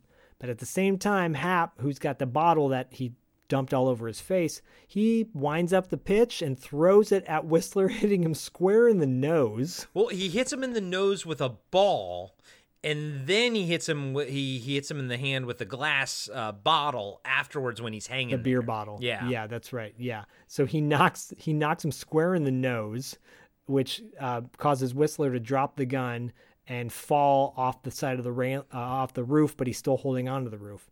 And then Hap winds up with a beer bottle, throws it right at Whistler's hand, knocking him off the roof, and Whistler falling into a fountain. Yeah, courtyard fountain. Which Lena would have fallen into if he. That's the thing. I was like, oh, after like when when Whistler falls in there, I was like, oh, Jack Death, you didn't need to slide down there because where he was standing, that's literally where Helen Hunt was going to land. I was like, yes. You didn't have to do all that, Jack Death. Yeah, but you never know. She might have broke her back or whatever. Sure. And so Jack grabs Whistler, pulls him out of the fountain, and he's like, "I'd love to blow you to fish food, but I made other plans. You're going back up the line with no stops. You got no flesh in Angel City. I singed it." I love that line, by the way. You got no flesh in Angel City. Fucking awesome. It's fucking awesome. And he opens up his gun, and he's got the 2 vials in there, but one of the vials is cracked, and it's empty. And he goes, "Oh, damn it." And Lena's like, "What's wrong?" He shows her the broken vials, and Jack goes, "I had 2 shots of antidote, one for Whistler and one for me." And then at this point, I was like, okay, so just send him another package of antidote in the back. Yeah, pretty much. I mean, they could, or they could just pull him back whenever they want, right? Yeah, exactly. So Whistler's like, you wouldn't murder an innocent man. Weasling has 6 children. 6 children? My God! What the hell is he doing? He's Catholic. He's an Irish Catholic family. And he goes, "You lose again, Jack. Only one of us can return now." And that's when Jack's basically is like, "Fuck it," and he takes the one remaining serum and jams it into Whistler's chin. Yeah, it's cool because he jams it like under his chin, like in his jaw area. I was like, damn. Yeah. It's kind of like you can tell like that's not where he was supposed to do it, but he wanted to give like one last God damn it, fuck you to Whistler, And this is cool because like when you think about like where does like what happens to Whistler now, the consciousness of that. Not Whistler, he comes back, but what happens to Whistler, man? Like he's going up the line with no stops. Does he keep going like up futures and just keeps going up the future until the end of time essentially? Like, is his consciousness just shoot up through there? It's a cool theory to think about, right? And then Hap walks over, he's like, "What the hell is going on?" And Weasling goes, "Where am I? What happened?" And Jack turns to Hap, and he's like, "Hap, give him a hand." And Hap's got like the trench coat on, Jack's trench coat, and he's taking it off. And it looks like he's going to put it on Weasling. And Jack and Lena walk off with their arms around each other. And Weasling goes, "Who is that man?" And Hap looks over, he goes, "Him? Fortune teller." I love it. Fortune teller. It's so cool.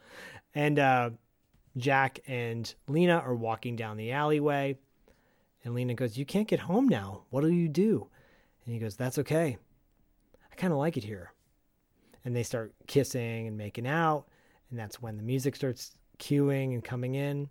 And then out of nowhere, in the alley, McNulty girl pops up and smiles. Big fucking shit-eating grin on her face. And you fade out and roll credits. And that's the end of Trancers. And that's the end of 76-minute Trancers, but 3 hours and 15 minutes podcasting after dark. Pretty much, yeah. pretty much. Yeah, I had a lot of fun with this movie. I thought it was a very enjoyable film.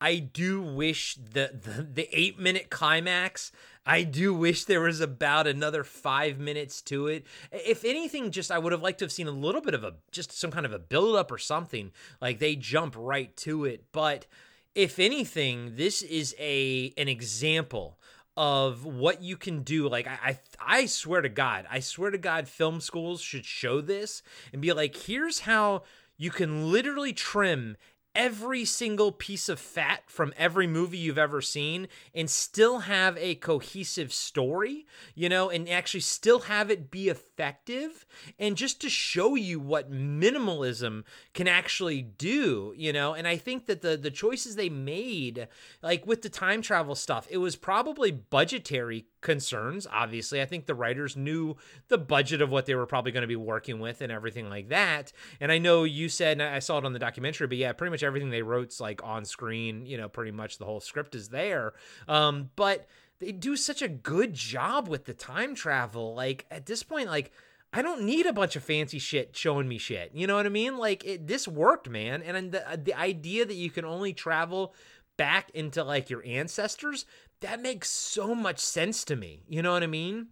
And the fact that like your physical body doesn't go back, it's just your mind, that all of that, I was like, that's some smart sci-fi shit, and I feel like that's some smart sci-fi shit that we would get in like the later 2020s now, like something that people would be doing on Marvel or something. But this was back in 1984, Empire Pictures, man, a $400,000 budget, and they figured out how to make time travel easy and, I don't know, man, much more logical than other movies actually do it. And it's just, you don't need a lot of razzmatazz, a lot of razzle dazzle. Just, you know what? I'll take my razzle dazzle with the awesome apartments that we get to see, like, Phil Death's awesome ass southeast apartment. That's the kind of shit that I want to see. Yeah, this was a fun movie. I would have liked to have seen some things elaborated upon. My favorite stuff is probably the future stuff. I thought the future stuff was really cool, but I also because I thought it was really like well thought out, and like I wanted to see more and everything. But I get it. Like I totally understand the budget and everything like that. It was very enjoyable for what they had to work with, and faults and all, I called out all the faults that I saw, and you just move past them. You have no time to consider them. With an hour and 16 minutes, you don't have any time to think about it. This movie is like so fast paced, but at the end of the day, Tim Thomerson and Helen Hunt's chemistry is just fantastic. And then Tim Thomerson and Biff Maynard's chemistry is fantastic. And I liked Whistler. I liked the villain. I thought he was a cool villain. I mean, it's kind of a villain that we've seen before, but it's effective. It works, like how like sort of calm and cool he is and everything. It's very, very effective. But the cornerstone is Tim Thomerson. He definitely makes this movie fucking, awesome. If it was anybody else, a bigger star, even if it was a bigger star, it would have been a lesser movie. This movie was made for Tim Thomerson. Yeah, this movie, I mean, like, there's no such thing as a perfect film anymore. There never was. Everything has a flaw to it.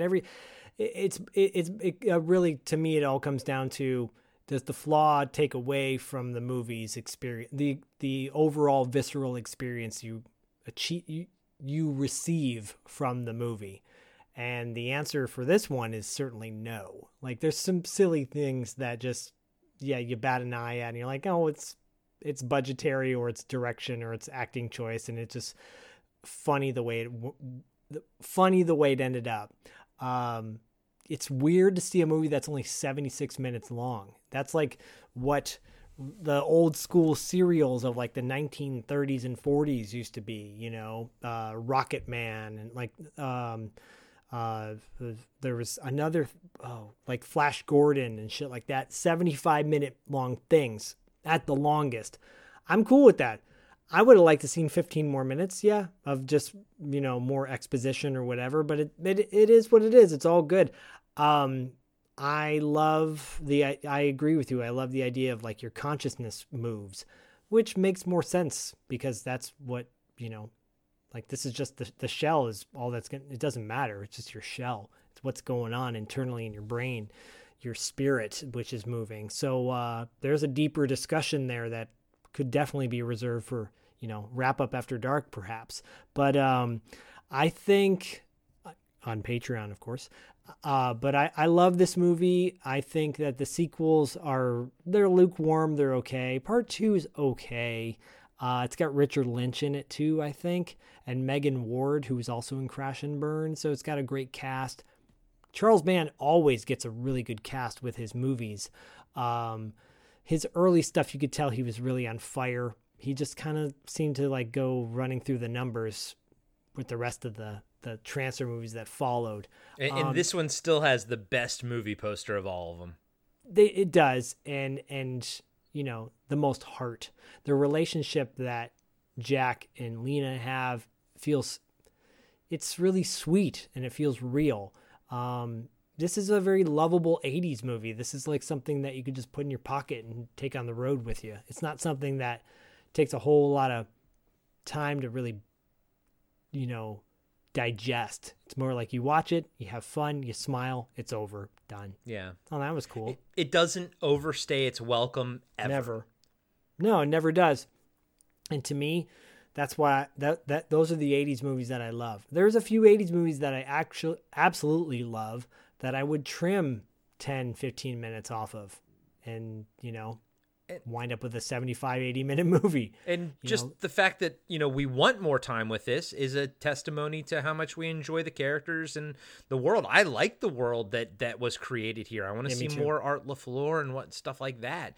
And I know the Blu-ray has like, it's called like Trancers : like Angel City or something like that. It's like 24 minutes. David told me to watch it. David, I will watch it. Again, like I said earlier, because it has Susan Ross's mom from Seinfeld in it. But yeah, it looks like it's all future stuff. At least I kind of scanned through it from what I could see. It's rough. It's rough. It's not polished. The writing is not that great. Well, and they didn't process it for the Blu-ray, so it like looks like old footage, versus like this Blu-ray looked great, by the way. It looked actually fantastic. Yeah, they did a great job, and Full Moon occasionally does have like really good deals on their Blu-ray. So if you're not interested in buying it on Amazon, you can probably find it. I think I found it on eBay pretty cheap, brand new. So, but Full Moon is, they try to get the most out of their audience. Yeah, of course they do. And I will. Oh, go ahead. I was just gonna say, and add this one to. There's something I'm mentally tracking, which are awesome 80s like movie apartments, and this one definitely has it in there. I'm starting to mentally make a list of all the awesome 80s movies apartments that I love, and right now this one is tied for Lucinda Dickey's in Ninja 3: The Domination. Oh yeah, I loved her apartment. I thought it was so fucking cool. But this one, Phil Deathard or whatever, his shit was cool, man. His shit was fucking cool. Deathton. Yeah. You might want to cut this or not, but you could create your own Instagram page of just 80s movie apartments and just like still shots.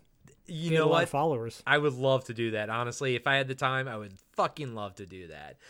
Someone's gonna take that idea from us. But speaking of fun Instagram stuff, you just wrapped up a contest on $2 late fee. That was a lot of fun. About Nice Ninja November, hashtag Nice Ninja November. I entered the contest. Our buddy Lee Germani entered the contest, and some other people too. It was a lot of fun. But what you got going on in December for $2 late fee? Well, funny you should bring up the giveaways that we gave away. Total of 4 copies of New York Ninja from Vinegar Syndrome. We also did an Instagram live giveaway where our listener and friend Aaron Don Gilmer won a copy as well. Oh, cool. Aaron won one. Awesome. That's great. Yeah. So we gave away copies to you guys, and Vinegar hooked us up. They didn't just give us New York Ninja. They also gave us a few copies of Six String Samurai. So, fuck you. If I had known that. Well, we will be doing another contest in December for that. A unique one. We did a unique twist on contests for New York Ninja. We're probably going to do something similar in December for Six String Samurai, so be on the lookout for that. We just had an interview with Cynthia Rothrock, which is great. We've got an upcoming interview with Stuart Fratkin and Dean Cameron, the stars of Ski School. That's our big one. We'll have like a year-end wrap-up episode and then an interview with those guys. And it's great. It's really funny.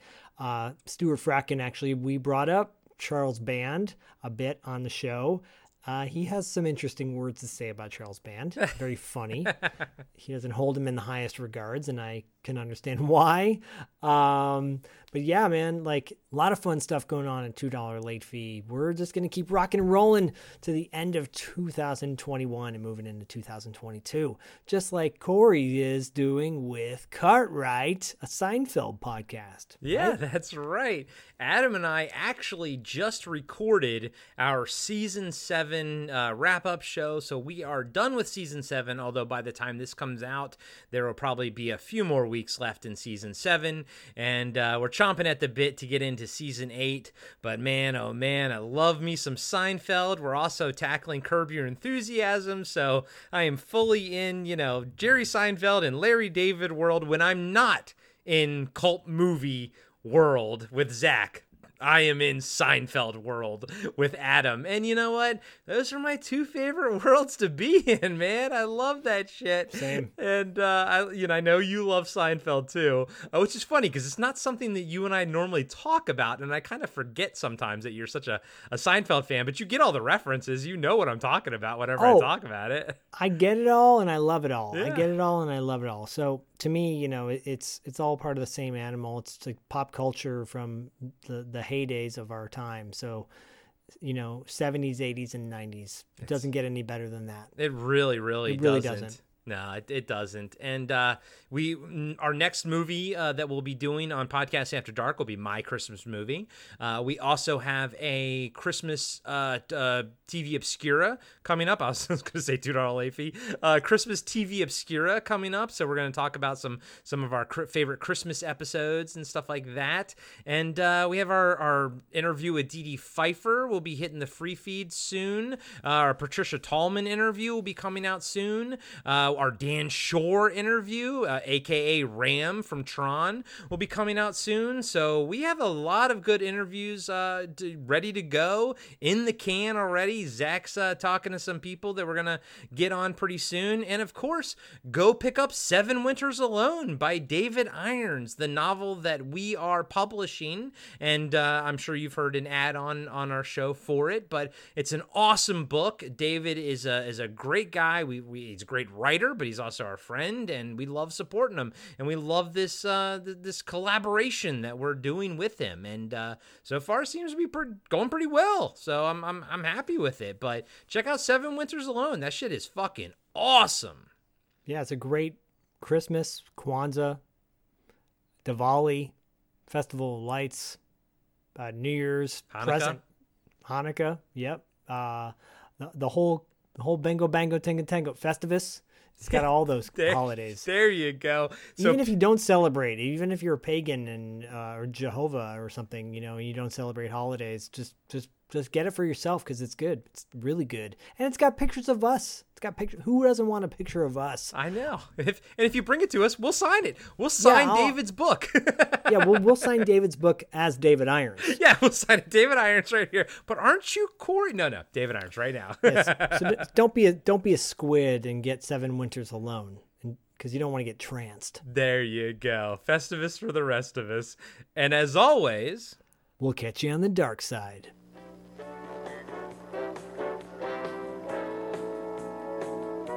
Join the Podcasting After Dark Patreon community to unlock exclusive monthly content like cast interviews and a fan feedback show.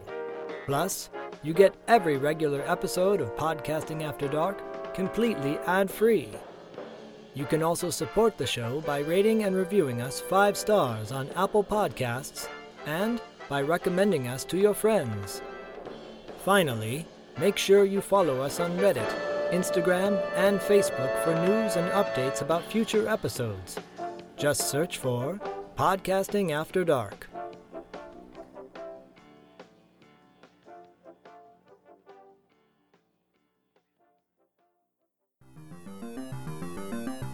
Hello, everybody. I'm Adam. I'm John. And every week we are giving you a blast from our past. We are the podcast that brings you full-on movie breakdowns, TV show reviews, album reviews, top 10s, and more, all from the things of our nostalgic past. So please join us every single week on the Blast from Our Past podcast. You can find us on Spotify, Stitcher, Apple Podcasts. However you listen to podcasts, you can find us, and we would love to have you take a trip with us to the land of nostalgia.